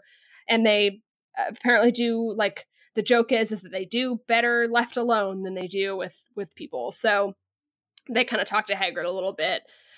Potions is horrible, and Harry does a bad job. We get a reference to an astronomy exam, which goes completely uncommented on, but I thought I'd mention it just because I always forget that they take astronomy. There's a history of magic exam, and Harry kind of references back to Florian Fortescue telling him all about the witch trials, and that's what he writes down in his exam. It's really hot in herbology class. The last exam is Lupin's exam, and it's an obstacle course with all of the like dark creatures that they had learned about throughout the year. And Harry does great. He gets full marks because he's so good at defense against the dark arts. Hermione does great until the end, but the boggart at the end of the obstacle course is McGonagall saying that she failed all of her classes, and she runs out screaming. On the way back to the castle, they run into Cornelius Fudge, who is there. As you do. And it's actually a great, well, we'll talk about it. He's there for the appeal. He's also there with an executioner. Harry talks to him a little bit. He says that he's there because he needed to be at Hogwarts to check on the Sirius Black situation, so he thought he would be there for the trial also. It's the divination exam. It's one at a time, and it's crystal ball reading. I think Harry's last in line. He goes up and he does okay in his exam. He kind of makes some stuff up in the crystal ball. But as he's about to leave, Trelawney goes into a trance. She kind of looks like she passes out, and then she looks up and she says a real prediction in a scary voice. And the prediction is summarized basically that the Dark Lord's like most loyal servant is going to return to him that night, and he'll be more powerful than before. Harry goes to tell Ron and Hermione about what Trelawney said, but they got a letter that Buckbeak lost his appeal and will be executed that night, and Hagrid says don't come. They go anyway. Hermione has to go get the invisibility cloak that Harry has stashed in the witch statue that leads to Hogsmeade, and then they go and they visit Hagrid, who's very upset, crying, horrible, very sad about Buckbeak. While Hermione is making tea, she finds Scabbers in the cupboard. looking very bad and disheveled. She gives Scabbers to Ron. They leave with the invisibility cloak once the executioner arrives. And as they're walking away, Scabbers is freaking out and trying to get free, so they have to stop, and then they overhear an axe thudding, which is, we're supposed to think, is the execution happening, and that is the end of the chapter. I just want to, before we get into it, I just want to talk about how fucking fantastic this chapter illustration is. I can't even, is it Trelawney? Oh. No, it's the Scabbers. Did you not see it? I did. Yeah. It's very good. He's he looks like Rizzo in this. Yeah, it's pretty good. I'm a big fan. Yeah, this book has had a lot of good illustrations. I think all definitely the best ones they've had so far. This is I think this chapter is for the most part a return to form. Yeah. After some wobbly chapters. Yeah, we got a weird Quidditch thing right there in the middle. Yeah. But now we're back. I think that the Hermione mystery is hilarious. It's so obvious at this point, right? It's so funny. Which I'm like, I don't mean that in like a bad way. Like I think I commented on this when it was first introduced. Like it's almost comedy, like how much of a red herring the entire mystery is, right? Like it's so obvious what's happening, and the fact that like Harry and Ron haven't even begun to put it together is really funny. Yeah, it's hilarious. I do at this point think that we're supposed to know. I mean, there's like we've seen the schedule twice now, right? Or like 3 times, right? And she's like vanished 2 or 3 times. Yeah. So yeah, I'm really liking Hermione's mystery, and I do think you're right. I think that the idea of this mystery existing to be a red herring is hilarious and very good. Yeah. Like it's way more. It like comes off like way more, I don't know, like connected to other things than it really is. It's just like, no, it's just like a self-contained stupid thing that Hermione's been doing. Like yeah. I'm very excited to see how we'll feel about the it being a method to the resolution of this book. But yeah. But as it stands, this chapter like hits all of my favorite Harry Potter notes, which is like mundane school stuff. I love all the exam descriptions. Has like good character drama. I think the scene at the end, like I don't want to skip ahead to it just yet, but like just in general, like is really, really well done. The tension is very well crafted there. Yeah, I don't know. Is there like a particular like thing in the early part of this you want to start on? Because there's nothing. Yeah, it's such a list. It's such a list of mundane things. I don't mean that to sound bad. It's actually very good. I thought that because it's just like every exam had a little joke, right? Like Transfiguration had the Hermione worrying about a turtle joke, and then the Care of Magical Creatures had the Flubberworm joke. So I don't really have a lot to say about any of that stuff. I like the callback to Harry's best vacation ever, where he got to eat ice cream and listen. Oh my god! What was that for? Okay, I completely forgot that I had this open for our Quidditch discussion, and I forgot to press it during the Quidditch discussion, and I just put my elbow down and hit it. Do you want me to say some stuff about Quidditch so you can? Yeah, here. Do you want to go off on Quidditch a little bit? Sure. Yeah. Looks like Draco Malfoy isn't that good at diving.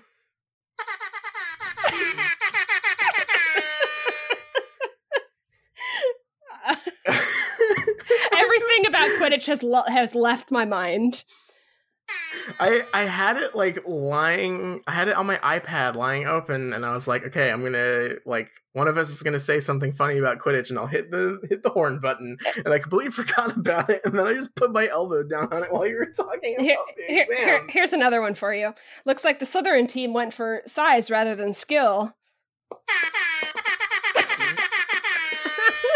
Very good. Thank you for that. Oh my god. Back to exams, I guess. Yeah. I think my favorite detail here is Ron, in general, Lupin's obstacle course, I think, is the best thing here. But specifically Ron getting being the only one who fell for the Hinky Punk's directions is really funny to me. Yeah, that's very good. I do. Actually, this is a great time to talk about Fantastic Beasts. When is there not a good time to talk about Fantastic Beasts? Absolutely. Here is a good example of a mundane thing being a character's biggest fear, where that works really well, and it's in a somewhat comedic throwaway line that is somewhat characterful. A good example of where that is bad is when Newt Scamander sees an office desk as his biggest fear, because that would be boring and lame. Yeah, I thought that was a cute Hermione gag. But also that's like, I think that's a really characterful moment for her in a way that it isn't for Newt, because she's obviously like worried about failing her classes. That's like a surface level thing.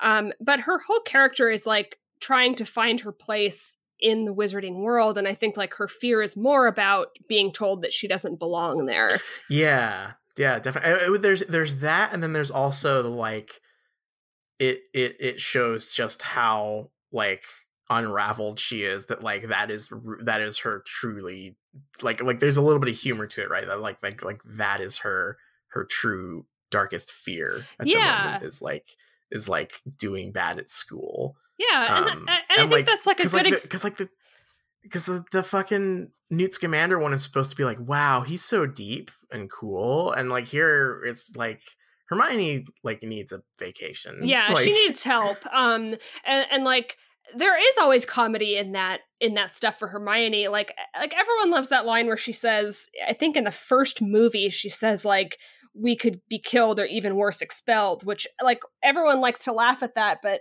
I do think it speaks to something deeper about her character. And maybe I'll be wrong. Maybe there's something deeper there to Newt Scamander that I don't know about, other than like, I don't want to be lame and work in an office. But I feel like I'm really just still mad that scene is recycled for the Fantastic Beasts 2 trailer. So that's why that's so bad. That's coming out right now from me. A little bit of rage while I read this scene. Yeah, like making Lupin less unique is a problem, I think. I think my other thing that I want to comment on about the Defense Against the Dark Arts exam is that I have often seen people, when they talk about Harry Potter, they say that one of Harry's like strengths, other than being good at Quidditch, is that he's really, really, really good at Defense Against the Dark Arts and like defense magic. Like that's his special skill. And I feel like I never took that away from these books. And I'm wondering if I am going to more this time around. Yeah, I'm curious where this goes, because like it does sound like, you know, he did well on the obstacle course thing, but like also I kind of got the hint, or like the impression that like this was more of like a fun gimme that Lupin put together, you know? Like, yeah, like this doesn't seem like particularly advanced. It seems like, because it's, you know, it makes a big deal about like, oh, it's like really nice out and he had the exam outside, right? Like, right, yeah. Like it seems more like he's being like the nice, cool teacher, and like him pulling Harry aside and saying like, great job, top marks. That just seems like, you know, being a nice teacher and giving Harry an attaboy, rather than like Harry actually truly excelling at like defense magic. I don't know. Like I've kind of got like a pin in that, like, because I noticed that too, and I'm kind of curious where that goes. Yeah, I definitely read it more like the first way, and also just the Harry responding well to a teacher of that style. I think that's totally legitimate, more so than like a traditional McGonagall type like style, right. And that him being more interested in Defense Against the Dark Arts would, you know, but I feel like a lot of people read it and and see it as like Harry's special skill is defense magic, which is kind of less interesting to me. So we'll see how that develops. I just thought I'd mention it here because this is the first time I think that it's really been emphasized that he excelled at defense against the dark arts. So yeah. Oh, Cornelius Fudge is, I am like, the more his absurd scenes come up, the more I'm on board with him. Him just showing up in stupid places is hilarious. Starting to grow on me. I'm like, okay. Obviously, he's supposed to be the, like, bumbling politician guy. Like, I understand that it's supposed to be a joke. At some points, it has seemed really dumb, but I'm fine. I'm getting on board with Fudge just, like, being like self-important but showing up to dumb stuff. I think this scene in particular is good, and I do like the throwaway line about like Ron and Hermione not being on first name terms with the with the prime minister, so they're just kind of like awkwardly standing in the back. Like, I like that. Yeah, while Harry's just like talking to the president. Mm-hmm. Yeah, there's this is like the good version of the Hagrid like clusterfuck scene where like it having like an absurd arrange of characters is like good for the scene. I think like the fact that it is kind of farcical works here because it's like the prime minister is talking to a 13-year-old kid while like Vincent Price and a guy with a giant axe is standing behind him. Like it's very funny. Like it's a good image. McNair is a character that's going to keep coming back. He's also a cartoon executioner. I am literally picturing a cartoon when he is described. I think he's got like a mustache. I do picture him in the executioner's hood, although I don't think that it says that he's wearing one, and he's like thumbing his axe. Like, okay, no, can we talk about that line? Because it mentions that they noticed that he was thumbing, like, as if like a headsman's axe is just something small that you like, oh, he's got one of those. Like that would be a huge fucking axe. And he's just like a headsman's axe for killing a like beast of burden. Like, yeah, but because he's literally horse-sized, right? Like he's beheading a horse later. Yeah. It's like, oh, just happened to notice that you have this gigantic fucking axe here. Yeah. Was it described as being on his hip? Yeah, he's like thumbing it, and it's on his belt. Maybe maybe he's shrunk it down because he's a wizard. I don't know. It's very funny. It's extremely stupid, not in a bad way. Yeah, it was just a bizarre way to describe it. Like, oh, just happened to notice that there's an axe here. Like, I feel like that would be like, I have trouble remembering a lot of things. Like, I don't, eye colors. A lot of people like are recognize people by like, they can rattle off eye colors and that kind of thing. And like, I'm very bad at that. I will say, if I met someone who was carrying a giant axe, I would probably notice that first.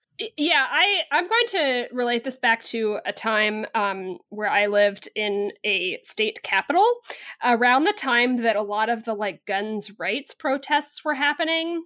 So a lot of those like open carry guys would show up at the state capitol and like stand there with like their, I don't know, their guns and their dumb hats. And I lived like right next to the Capitol building.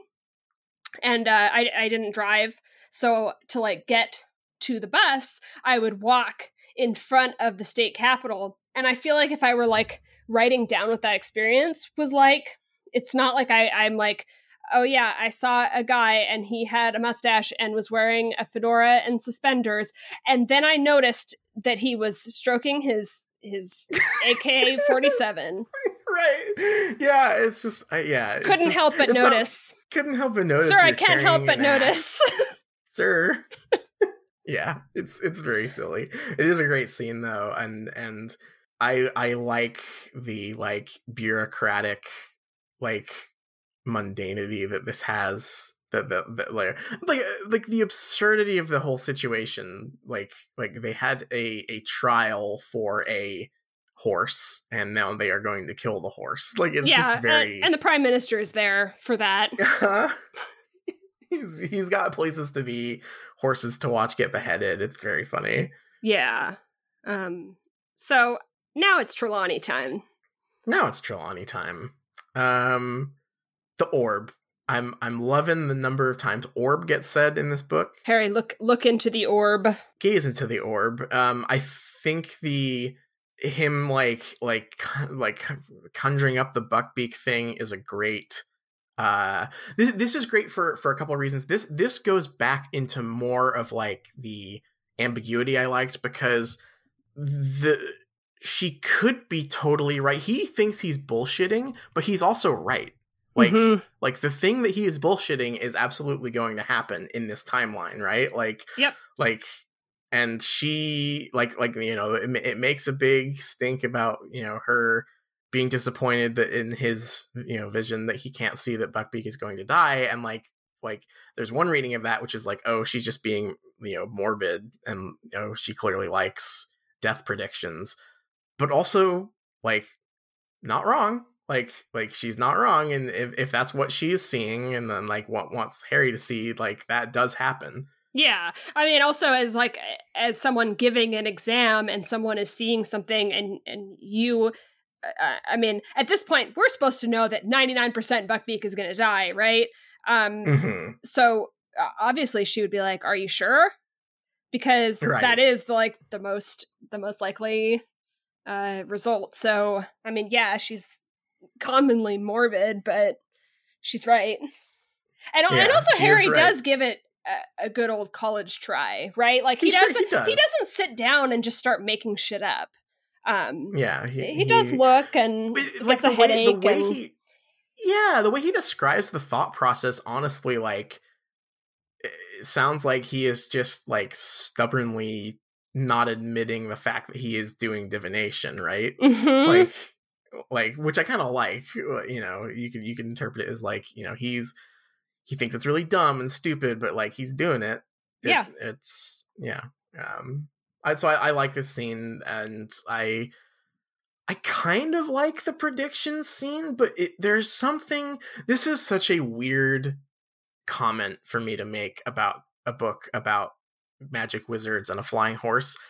Does the prediction come off as like just kind of corny to you? Well, let me read it for our listeners. Ooh, yeah. I figure we get two real predictions in these book series, so I might as well read them for what they are. Absolutely. I'll even read the lead up because we can talk about if it's corny. But Professor Trelawney didn't seem to hear him. Her eyes started to roll. Harry stood there in a panic. She looked as though she was about to have some sort of seizure. He hesitated, thinking of running to the hospital wing. And then Professor Trelawney spoke again in the same harsh voice, quite unlike her own. I'm sorry, I missed the first line, which was, "It will happen tonight," and then we get all of that. The Dark Lord lies alone and friendless, abandoned by his followers. His servant has been chained these 12 years. Tonight, before midnight, the servant will break free and set out to rejoin his master. The Dark Lord will rise again with his servant's aid, greater and more terrible than ever before.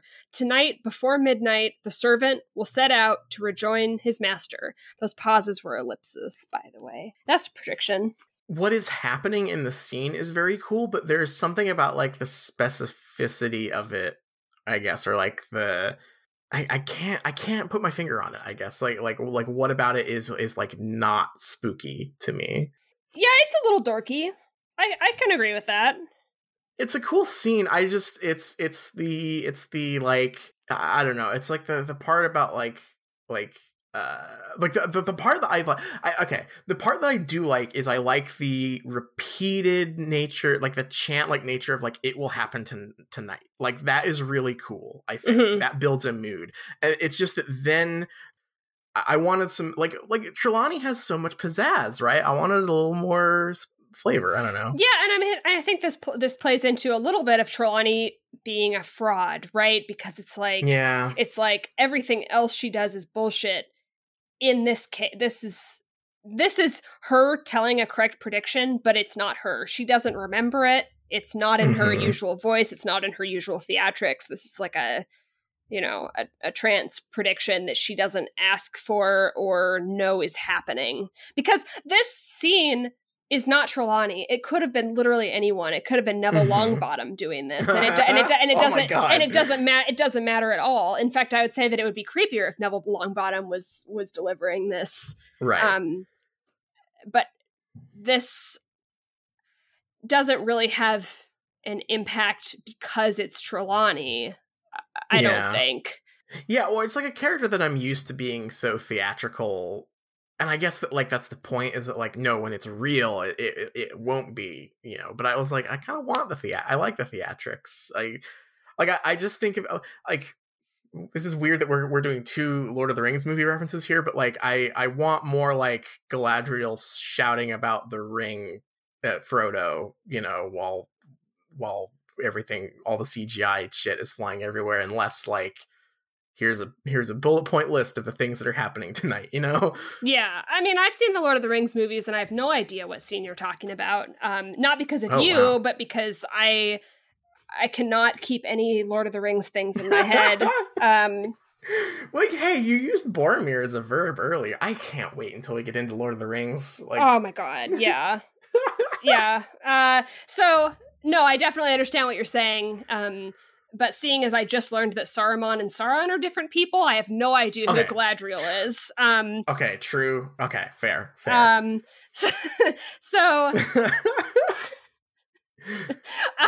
no, sorry for drilling that. I think that the good part of this is it being ambiguous, whether, like, Harry doesn't know if she's just, like, pulling his leg, because she's like, is this just, like, her thing? Like, is she just doing a weird thing for the final especially day? Because, right, like, especially because, like, Lavender came out and was like, wow, that was so amazing, and, like, I can't tell you what happened, right? Like Harry doesn't know if she's just, like, doing something crazy for each student, right? Right. So I do like that. What was I gonna say? Harry prediction. I do think it does have some consequences on her character, only because we are going to later get the other stupid prediction that she's made, the prophecy that's a big deal in the 5th book. Right. Here is my small nitpick, I guess. Mm-hmm.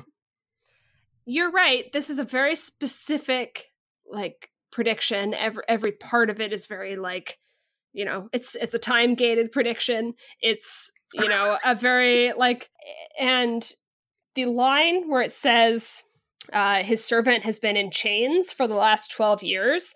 I know that we're supposed to think that, like, oh, it's Sirius Black because he was in literal chains, but actually it's Scabbers who was in metaphorical chains.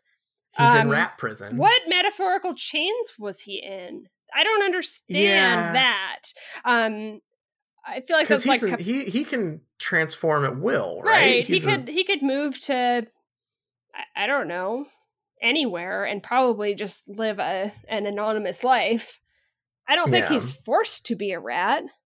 Maybe Voldemort's like, you must be a rat. Yeah, so I guess, like, I don't really buy that as a twist, as in, like, but I mean, that's such a, like, small nitpick, I guess. Yeah.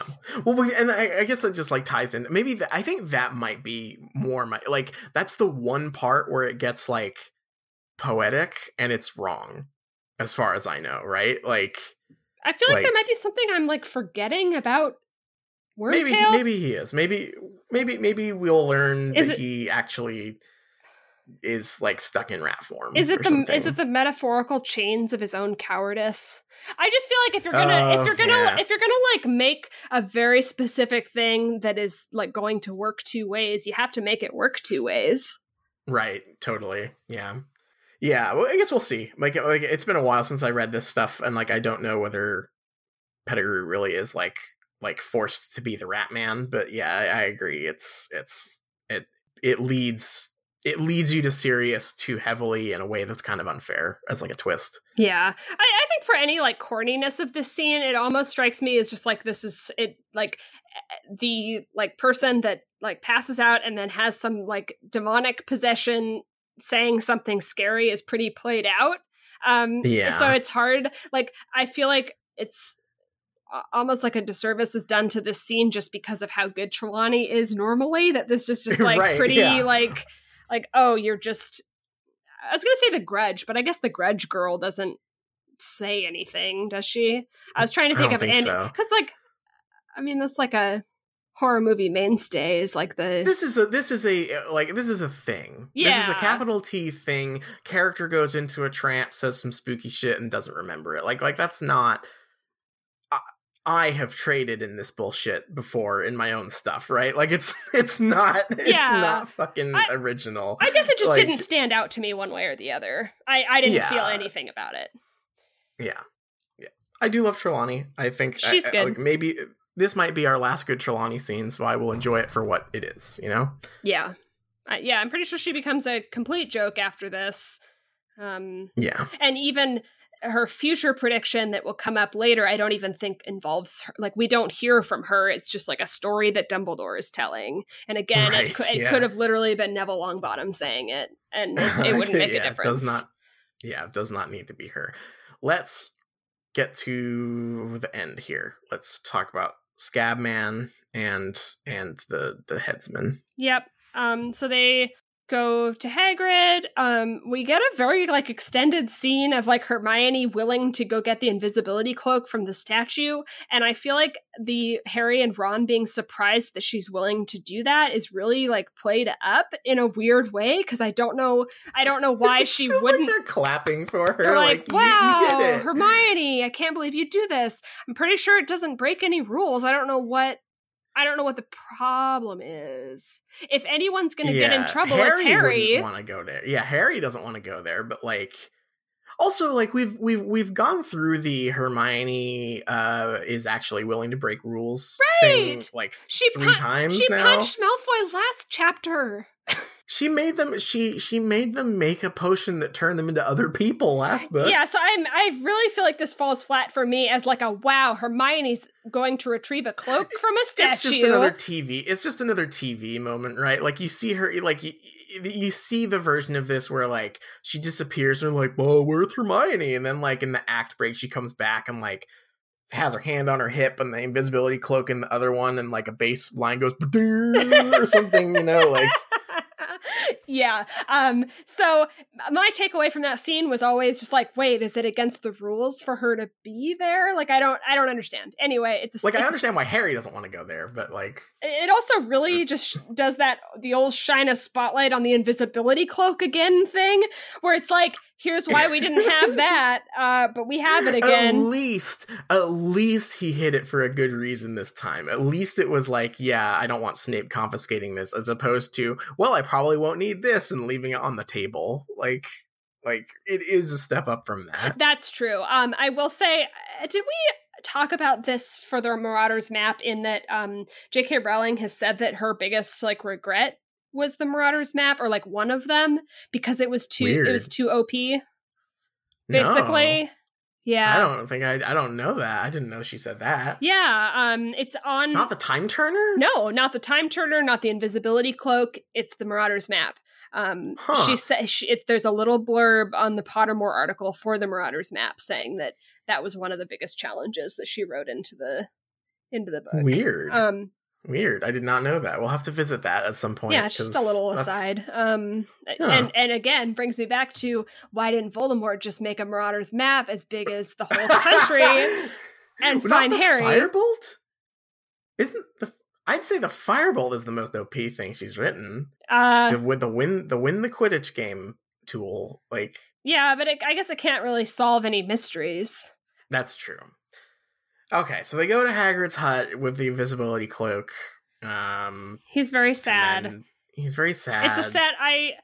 I really felt like Hermione in this scene, because I would be the one making tea and trying not to cry. Mm-hmm. It was very this sweet. This scene is really good. This scene is really good, and the way that the tension builds. So like they find Scabbers, but like Scabbers is like trying to get away from Ron. And like they're like hiding while the rat is like freaking out while the execution's happening. It's a really, really good scene. Yeah. I was pretty like choked up. Like the way this scene ends is very like it like builds to like this really like chaotic, like like scene with them, and then this like I'm having a hard time describing like what exactly about it was so resonant, but it was just like, this is the first time in a while in this book where like the timing of something has mattered, and like a scene has felt, because I'm like, this isn't a bad thing, but this book is very lackadaisical, you know. Like aside from the Quidditch games, the drama is very like low stakes and simmering, and like, but like this is a scene where like it kind of all pops off, and it really matters, and like hits hard here. Yeah, it's a very emotional scene, and you're right, it has that like that you feel I guess like it's corny, but you feel what they're feeling. Like they're trying to rush out of there. Like Hermione doesn't want to hear Buckbeak get killed. They're trying, and Ron is like trying to hold on to the rat, and the rat is like squealing and doing anything that it can to get away. And they're like, please, can we go? Can we go? And it's like, it makes me nervous to read. And then it happens. Yeah. And then Hermione is like, I can't believe it. She's in shock, right? She can't believe that she heard it. And it does hit hard. I'm still on the lookout for the part in these books that's going to make me cry. I think if I didn't know that Buckbeak hadn't been killed, this probably would have gotten me. Yeah. Yeah. The other thing I was on the lookout here was for clues about them seeing the other timeline selves, but I don't think there's anything. I think a lot of that stuff was put in the movie, right? To try to make it make more sense or be easier to follow. I think the closest thing is there's an ambiguous thing about like Harry feeling unnatural, or like had an unnatural feeling or something, that like he's like looking out. It's not specific, but that was like the closest thing I could find. I was surprised. For some reason, I remembered that there was like some other hint that there was something else going on here. Yeah, I think the description of the like what they're hearing of the execution is that's true. Very ambiguous, and like I definitely don't like count on necessarily like if Buckbeak had been killed a very gory, horrible description of what was happening, but obviously like there would be more sounds than just what sounded like an axe hitting a block, right? Like so I think that's like the closest to a clue, other than Harry feeling watched or unnerved by something. Yeah, but it is a great scene. Like it has like this like spinning plates feel to it, where you're just kind of overloaded by what they're experiencing in a really cool way. Mm-hmm. And it's just like the first time in this book that like something that intense has happened. That's horrible. It is. It's a tough scene. It's really good. Like this scene like made a lot of the previous chapters bullshit worth it, honestly. Yeah. Like, yeah, just cut that, just tear the Quidditch chapters right out of your copy. Everyone can just take the chapter Ravenclaw versus Gryffindor and the three. Yeah, you could probably take like 3 or 4 pages out of the Quidditch final. You can leave like the first half, and then like maybe anything the last that's one. Commentary. Yeah, just rip that out. It's a good book still. Just take it out. It really is. It's a real good book. Yeah, like this was the part that reminded me, like, wow, this book really is good. Like this whole scene is incredible. Yeah, I mean, like, other than the Quidditch stuff, like, I'm still at this point where, you know, over 3/4 of the way through, my biggest real complaint is the animal stuff being a little bit muddled, but like, it's so minor in the grand scheme of like, right. I mean, whatever. Yeah, like compared to where we were in Chamber of Secrets at this point, this book is like a flawless masterpiece still, right? Like, it is the Firebolt stuff is bad, but like I would still take this book over anything to do with Chamber of Secrets ever again. For sure. Yeah. And even like the Firebolt stuff, I can almost substitute just a normal sports story in there and it just fixes it. Like, you can just imagine a better version. Yeah. So I think that's it for me for this chapter, unless you have anything else. I think that about covers it. I think it's a really fantastic ending. I had not kind of realized how fast everything ramped up at the end here. Mm-hmm. And we're going to be getting into some real wild shit next chapter. Yeah, absolutely. But yeah, I think I'm ready to take a break here. Sounds good. I have some fun exam themed activity / discussion for us after this. So I can't wait. Excellent.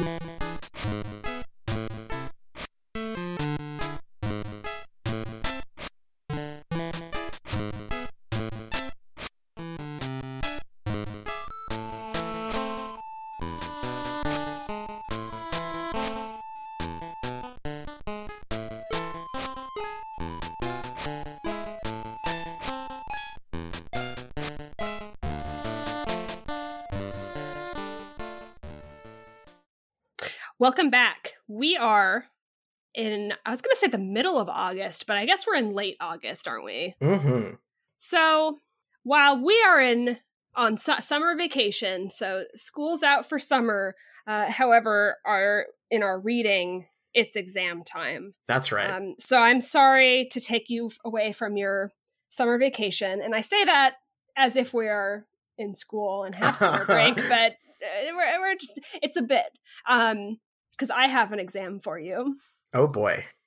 And my first idea was to present this as an exam and like a traditional game, and excuse me, and have and then score you at the end.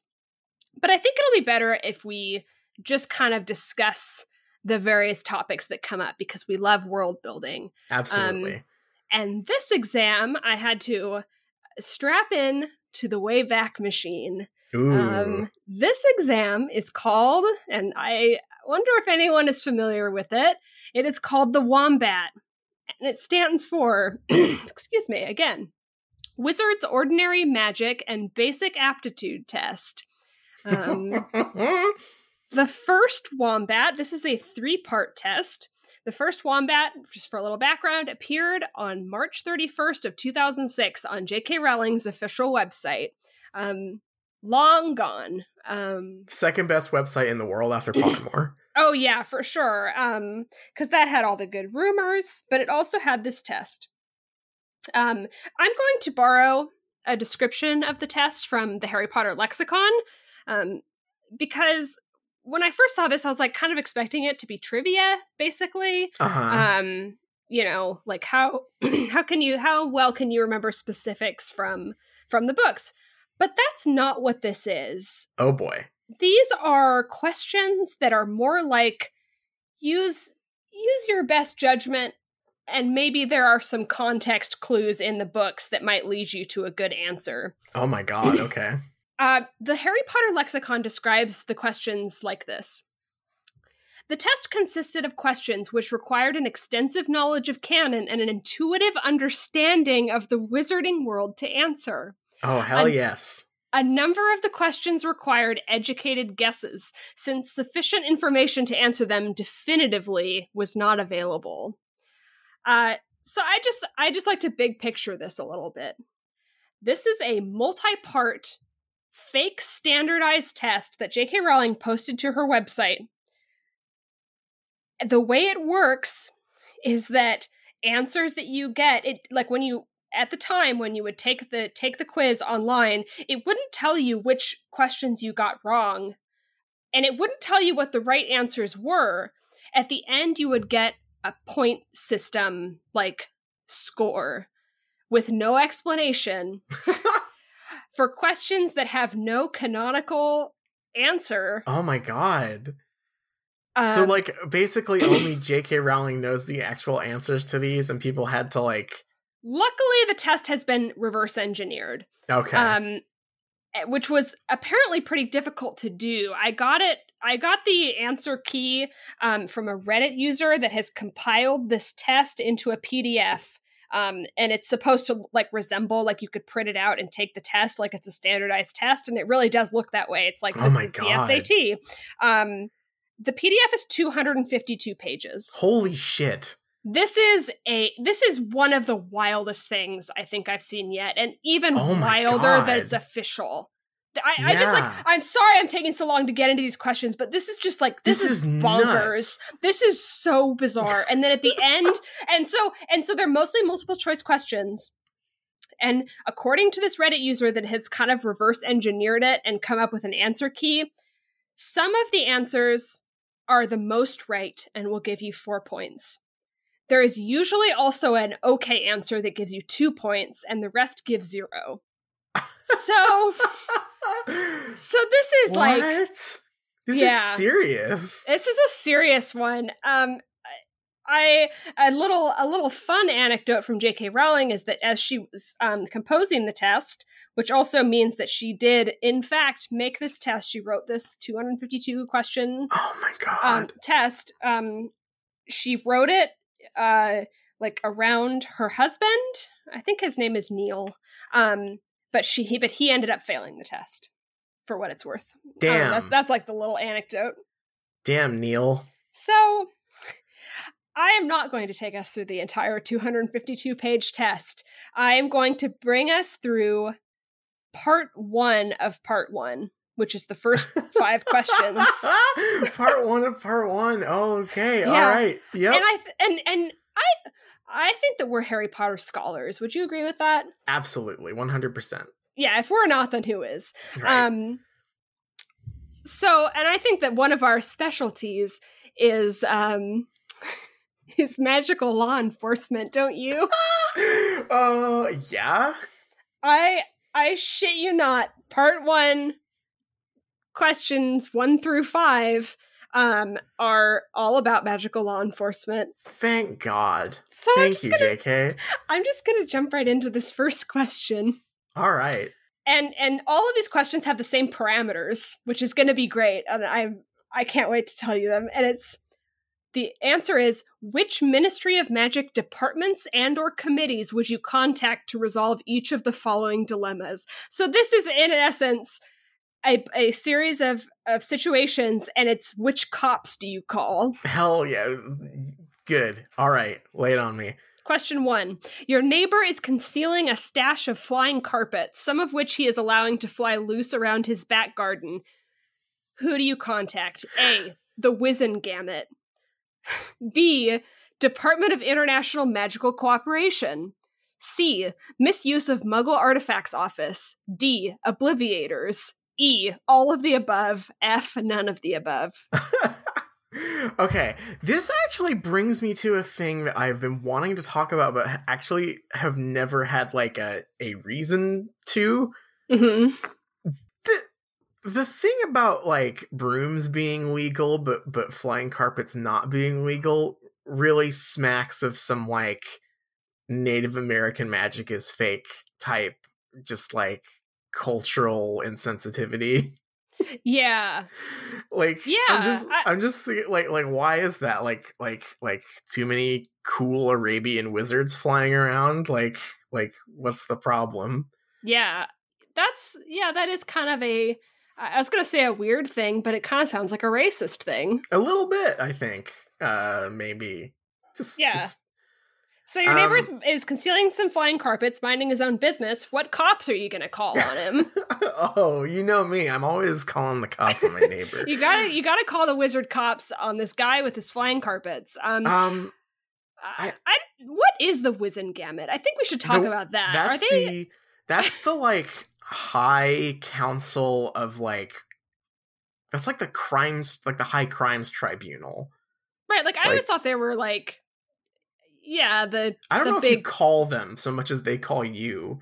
You know, I don't think anyone has like a direct line to the Wizengamot. Like, sure. I guess I'll take. I mean, we talk about that one first. I always picture them to be, like the highest criminal court in the land. That's that's like the Wizard Supreme Court, more or less, right? Like that's was my impression. B is the Department of International Magical Cooperation. I guess international, seeing as we're seeing flying carpets as not the noble European not the noble broomstick. European broom, yeah. So like that would maybe fit. I guess a carpet is technically a Muggle artifact, although like So is a broom, though. So is a broom, yeah. Boy howdy, I hope the answer is not the international. I hope that they don't make this even worse by making it the international wizarding cooperation thingamajiggy. I don't really want to call wizard ice on my neighbor for having carpets. Yeah, I mean, I think the official Shrieking Shack answer is F, none of the above. Yeah, we mind our own damn business. Yeah, not calling the cops. But if I have to pick something on the list, don't forget Obliviators is an option. I mean, what are they going to do? Make them forget that they have carpets? And then I get the carpets. I guess that could work. I'm gonna go with the Muggle artifacts thing, just because, not because I think there's a logical reason to it, but I sure don't want to imply that anything untoward about the racial politics of brooms versus carpets. My first concept was that I was going to tally up your score at the end and give you a mysterious grade. Oh no! But I won't do that. Okay, thank you. But I will break down. The correct answer, or the most correct, for 4 points is the Wizengamot. What? The reason that I'm really excited to do this quiz is because I feel like this turns all of the world building on its head a little bit. Like, I'm gonna call the Supreme Court. Why? Isn't Dumbledore on the Wizengamot? Like, isn't...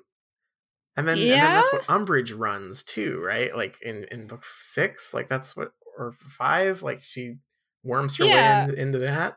Yeah, and I think we see the Wizengamot during the Death Eater trials, right? The flashbacks and like stuff. Like the Hague, yeah, they're like Wizard Hague. Do you think they have like a hotline? Are they answering the phone?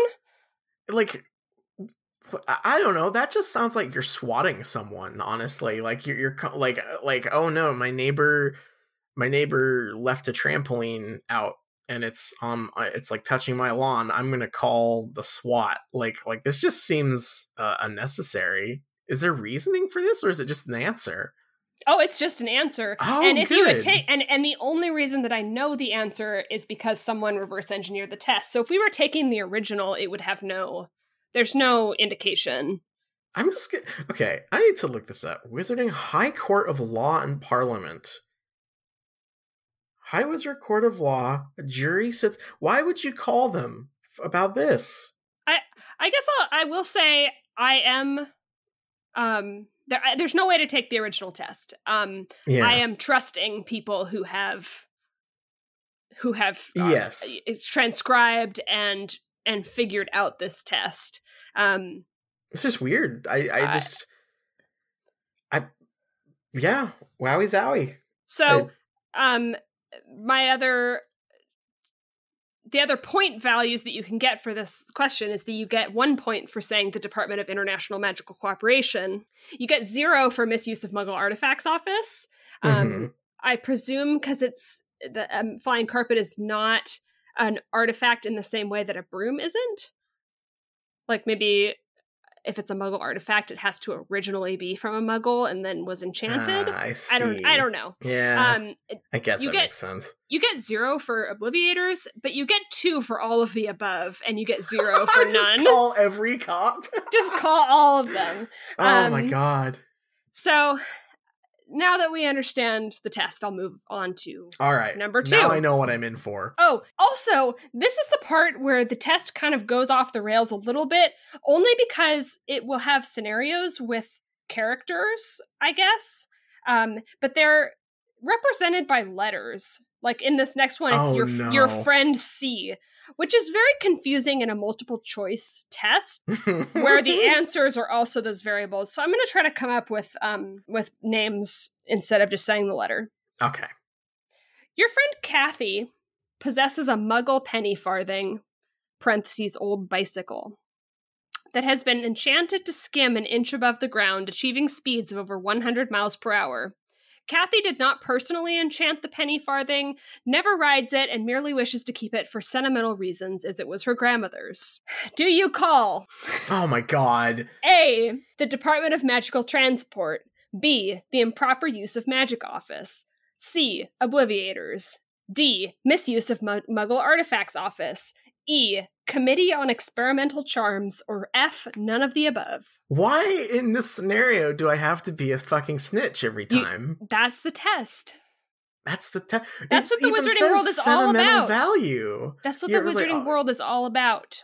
It's Kathy about has come to snitching, me and it's about said, cops. Listen, I don't write it, but I have this magical bike that means a lot to me, and I'm already dialing the fucking Wizengamot or whatever. Like, yeah, calling the Supreme Court. Unfortunately, that's not on the options this time.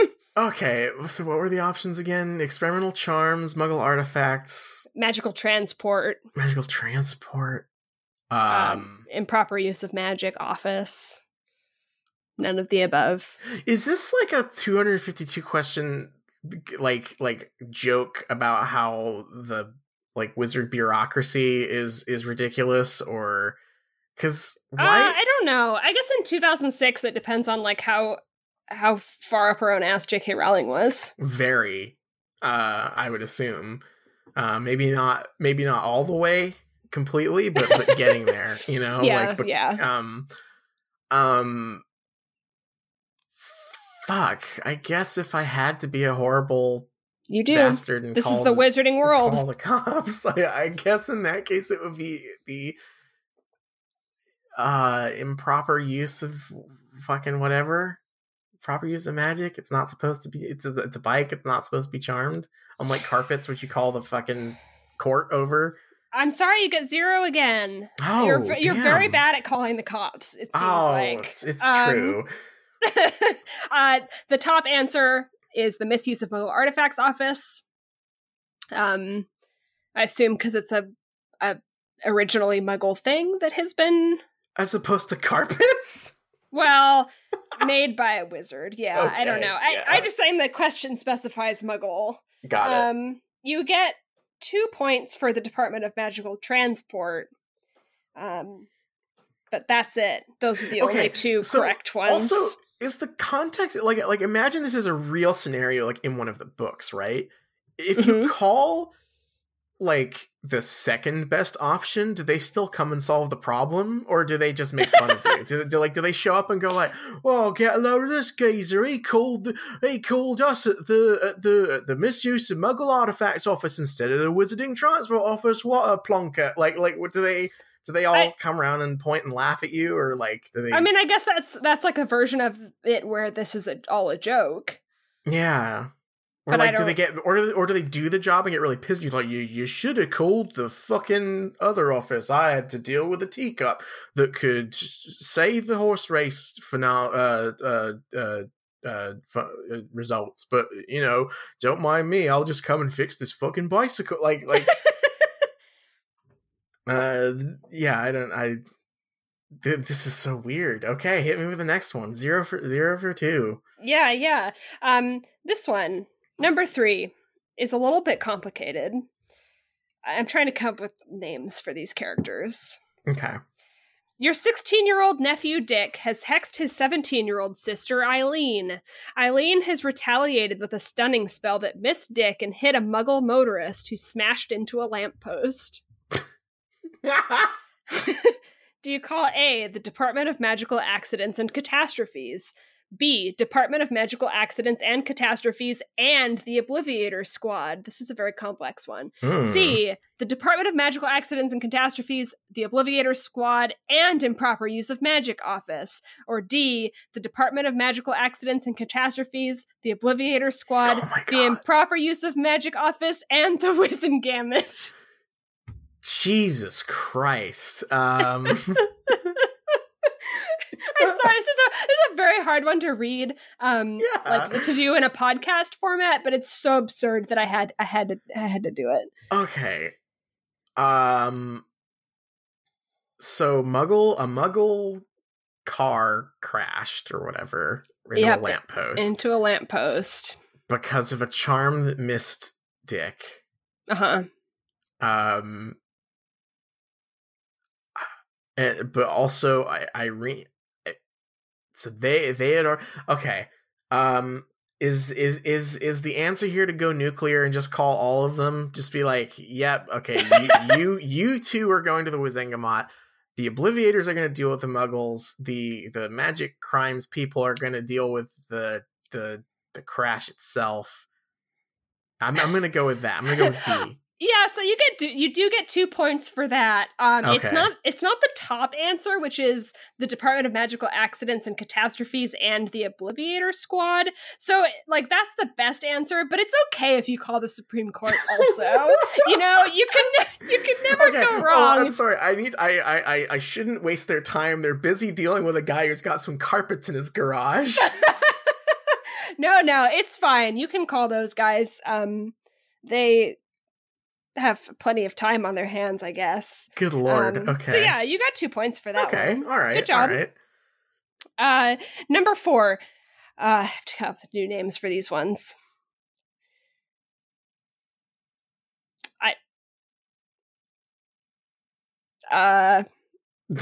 Just kidding. The world waits and No, you don't. Why can't I come up? Your friends, Wizard Albert and Wizard. I got nothing. I got no names. Bimmy and Jimmy. Your friends, Wizard Albert and Bimmy are in. I have to pick the letter. That's my problem. It's not that I'm out of names. Yeah. It's that I have to pick the letter that they Got gave me. Your friends, Wizard Albert and Wizard Bimmy, are in dispute over which of them owns a field in which mooncalves dance periodically. Albert accuses Bimmy of using nightly. This is how it's worded. Albert accuses Bimmy of using nightly a summoning charm to collect the precious mooncalf dung, which is rightfully Albert's. Okay. So, who are you calling on your 2 friends?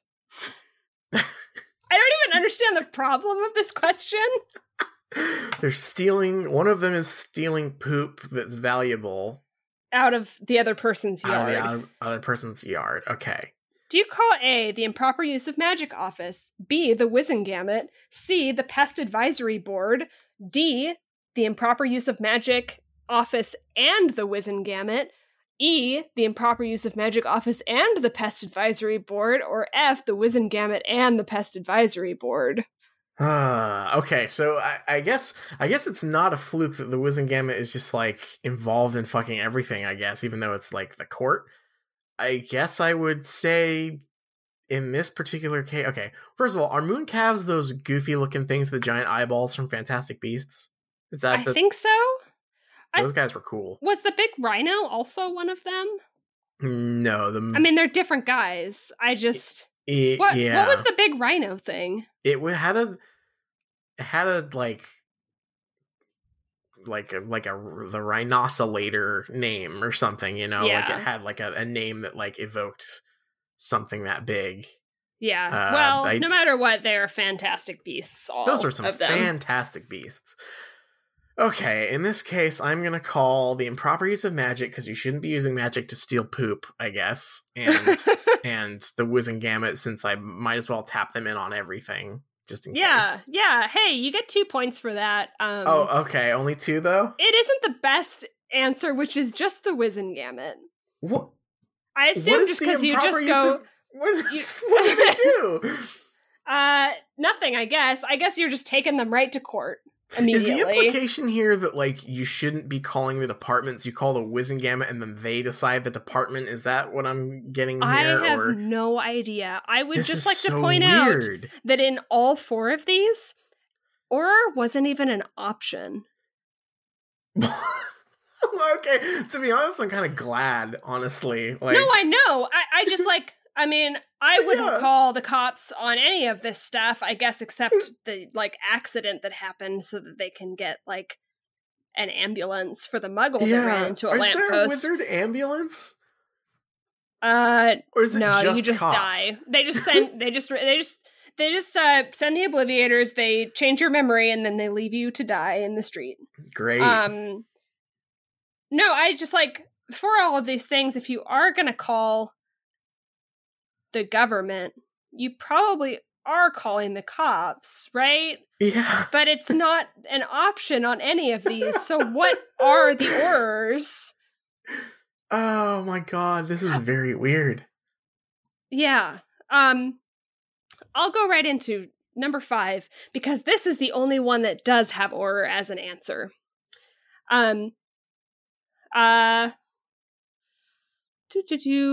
Just thinking of an F name for a lady. Francine. Francine, thank you. Which Francine fed a love potion to a muggle man who has married her? No. When you went around with a wedding gift, you discovered that she is using him as an occasional table. I mean, that's none of my business, honestly.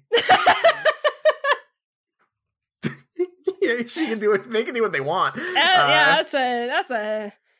I'm not judging. No kink shaming here. Yeah, no. So, our answers for this, because you're obviously calling the cops. You can call A, the Auror office. B, the misuse of magic office. C, obliviators. D, the Wizengamot. E, all of the above. F, none of the above. Oh my god. Okay. There's so much going on. This is such a J.K. Rowling question. First of all, I love the fact that someone is using their husband as a table is like the more salacious thing in the question that also involves magical roofies. I mean, I think the implication is that she's turning him into a literal table. Yeah, that's still a little okay. This is too much. I hate this a lot. Francine is out of line, obviously. Yep. Yeah. And what were my options again? Even so you can call the Auror office, the misuse of magic office, the obliviators, the Wizengamot, all of the above, or none of the above. I'm calling the Wizengamot, I guess, because they've never steered me wrong before. I really wish I could give you points for that. Are you fucking kidding me? The best answer is all of the above. Which, are you serious? Yeah. And the second best answer is the Auror office. How do you call all of the above? First of all, how do you call? How do you call them? I guess I don't know that it said call. I might be using that. No, it says contact. Contact. You send an owl.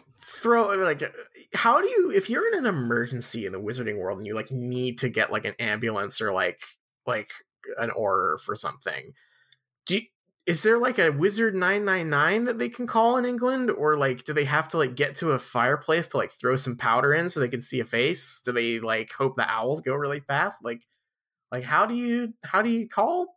See, this is why I brought up this test, because I think it just points out this excellent world building that we have, where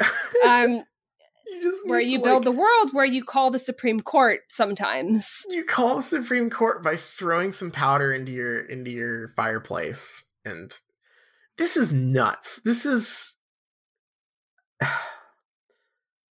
Okay. You're calling all of the above. So the Aurors are gonna like kick down her door and shoot her. Sure. The Wizengamot is going to discuss whether or not it was legal to get married. The misuse of magic. I can't even wrap my head around like who does what in this situation and why. How do you contact all of the above? Do you write separate letters? Is there any good use of a love potion? It seems like some spells, like a love potion. It's not like, oh, you misused this. It's like, you shouldn't have this. Yeah, it's nefarious to begin with. Like there's no, and they teach them to make it in school. Like it's there's some stuff in wizard culture that is a little seedy, I think. But this is bizarre because like.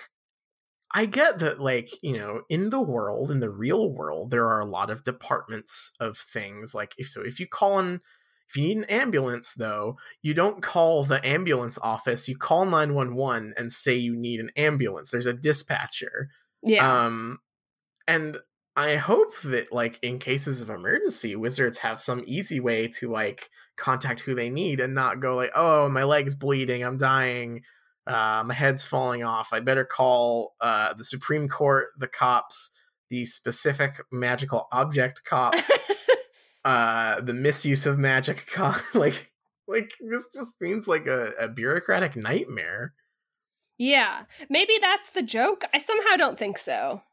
Like, I feel like if it was a joke, it would be like 10 questions tops, right? But it's 252.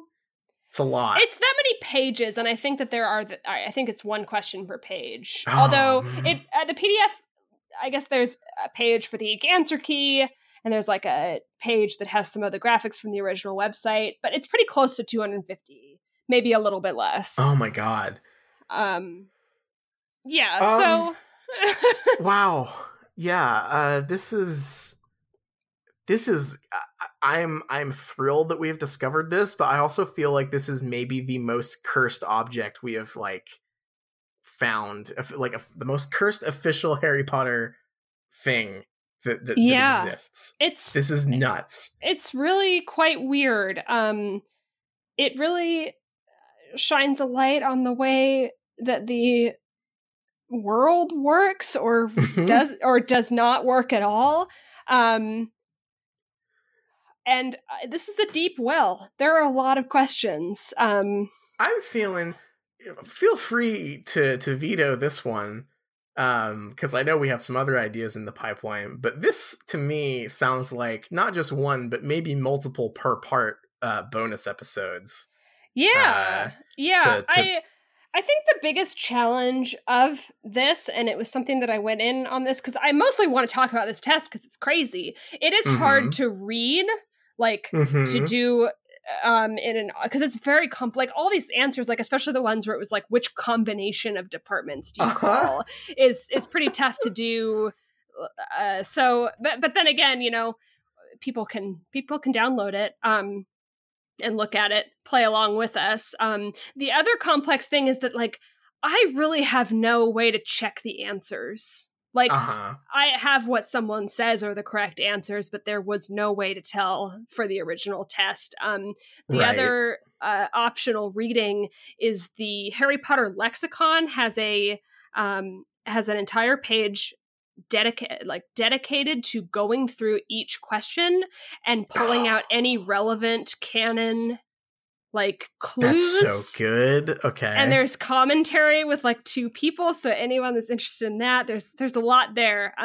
That's fantastic. That is definitely outside of the scope for this final segment. However, I do have a final bonus question for you. All right. Because I'm so excited. We did part one of part one, but I had to do question number 6. All right. Because it's just too good. Which of the following should be most severely, in all caps, punished by the Wizengamot? Oh, no. Okay. A. The injury of 3 muggles due to a poorly performed forgetfulness charm. B. The death of a chicken due to a poorly aimed bat bogey hex. C. The use of the Cruciatus curse on a shark about to attack a muggle. Or D. The use of the Imperious curse on a muggle mugger. You're the Wizengamot now. Okay. Which also sure makes them sound like the damn court and not like the fucking people you call. Okay. It is sad when a chicken is accidentally killed, but also it's a chicken. So and I don't also think it was an accident. Yeah. It was an accident. I don't think that's the most severe. Sure. Okay. Torturing a shark seems insane, but I've gotta respect it, honestly. If your go to protect someone from an attacking shark is to use the unforgivable torture spell, I'm kind of like I don't agree with it, but I understand. I'm gonna say that guy's probably a badass, and I don't want to fuck with them. Yeah. And then what was the last one again? The use of the Imperious curse on a muggle mugger. Okay, the Imperious curse is pretty bad. But I think the implication, like, on a mugger is, like, if you're getting mugged and you want to get away, mind controlling them to not mug you seems like not the worst. I mean, like, kind of a wacky one, but like kind of an ingenious way to do it, I guess. I would say that that's an extenuating circumstance. I think that injuring muggles by wiping their brains on accident seems pretty bad, and probably the one that most warrants a punishment, because it's like you're harming people who have nothing, who are not harming you. Like, the shark's attacking, the chicken's a chicken, and the robber is trying to mug you. So I'm gonna go with fucking up 3 muggles' brains. I'm sorry to tell you this, but you forgot that the wizarding world is extremely stupid. You're right. I did. I do always forget. I try to give it the benefit of the doubt every time. Yeah, what is you the really answer? did. The worst thing that you can do is take the free will away from someone who's attacking you. So yeah, that's 4 points for the use of the Imperious Curse on a Muggle mugger, and also your follow-up 2 points is the use of the torture spell on the shark, because it's unforgivable. You're right. It's unforgivable. You cannot be forgiven. You can be a little bit more forgiven than the Imperious Curse on a Muggle, but you still cannot be forgiven. Torturing a shark. like look, I agree. It is a crazy response, but like if that's your spur of the moment, I've got to stop this shark from attacking someone.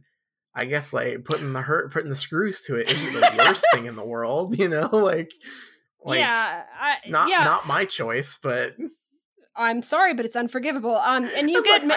I agree. Look, I agree that, like, if you really get into the nitty-gritty ethics of mind control, it's not great. But this is like saying that like Obi-Wan saying these aren't the droids you're looking for to those guys is like the highest crime in the land, which I just don't think is true. Unforgivable. You also get 1 point for saying the death of a chicken due to a poorly aimed bat bogey hex. It's 0 for the accidental brain injury of the muggles due to the forgetfulness charm. Fucking kidding me? So 3? You gave 3 muggles brain damage, and that's a 0? I guess it just says, it doesn't say brain injury, it just says injury, so it's fine. Oh my god! I guess you're right. According to the wizard government, muggles aren't people, so I guess that fits, right? A chicken is more important than 3 muggles. Yeah, injured muggles, dead chicken, tortured shark. Tortured shark. I'm just trying to like how long was the shark? Like, was this just like a slap on the wrist? Like you're just like real quick, like give it some pain, or are they just like really letting the shark have it for an extended period of time? Like that's kind of a defining factor. Yeah, I think it's quite a situation, because like I thought that part of the unforgivables is like you really have to fucking mean it, right? Like there's gotta be a better way. There's gotta be a better way. There's definitely, I mean, like the I think it's an urban legend, but there's always the thing about like if you're ever attacked by a shark, you're supposed to punch it on the nose, right? Right. Like, yeah. Like maybe you could like Expelliarmus it on the nose, like get Harry. But Harry's an Auror. Call Harry. No, you only call the Aurors for the love potion used as a table situation. Did you not learn anything? Oh, you're right. I know we're running kind of long. The other thing that I want to say, like the one thing I want to point out about the Harry Potter lexicon commentary, is they take the Auror's office very literally, as in the text it says they hunt dark wizards. So as they were answering these questions, they were like, well, of course you wouldn't call the Aurors. It's not a dark wizard. It's just a crime. It's not a dark wizard. But then the love potion thing says to call the Aurors, so dark magic, maybe. I don't know. Dark table magic. Yeah. Well, exams are out. Exams are out. I didn't pass, but you know what they say. Yeah. That tests don't matter. Tests don't matter. Yeah, they really teach to the test at Hogwarts. Yeah, they sure do. And I'm that's not my philosophy. No. Our theme song is Hot McGonagall by Cheshire Moon. You can check them out on Bandcamp. Huge thanks to them for letting us use that as our theme song. If you like the show, you can always check us out on Patreon. For just $3, you can get all of our bonus episodes. We have our Fantastic Beasts review. We have our research into the Satanic Panic of the late 90s. We have more episodes coming soon. We also have our Let's Plays of the wonderful Harry Potter PlayStation game. If you leave us a review on iTunes, that is always a huge help. And Liz, what are we reading next week? Next week, we're reading Chapter 17, called Cat, Rat, and Dog, and Chapter 18, called Moony, Wormtail, Padfoot, and Prongs. And if you are like us, if you're like me, who is now searched for this PDF and is like scrolling through it and like getting really into it, I know that it is not technically Harry Potter, a book, but it is still related, and I beg you. That does not count. You cannot, do not. If you come to me and say, I took your advice, I read another book, and it was the 252-page PDF that are the standardized test from the J.K. Rowling website, that does not count. You don't get credit for that. So 0 points. I'm reading another book, so I'm gonna go ahead and log off and read the World of Warcraft novel by Christy Golden that came out recently. I read that too. We're going to talk about that off air. We're going to have a great time talking about a different book, and you are all not invited. Goodbye. Makes ocean roar seem tame, but I know what you're after if you catch your eye. 'Cause this hot mama is just a cat in disguise.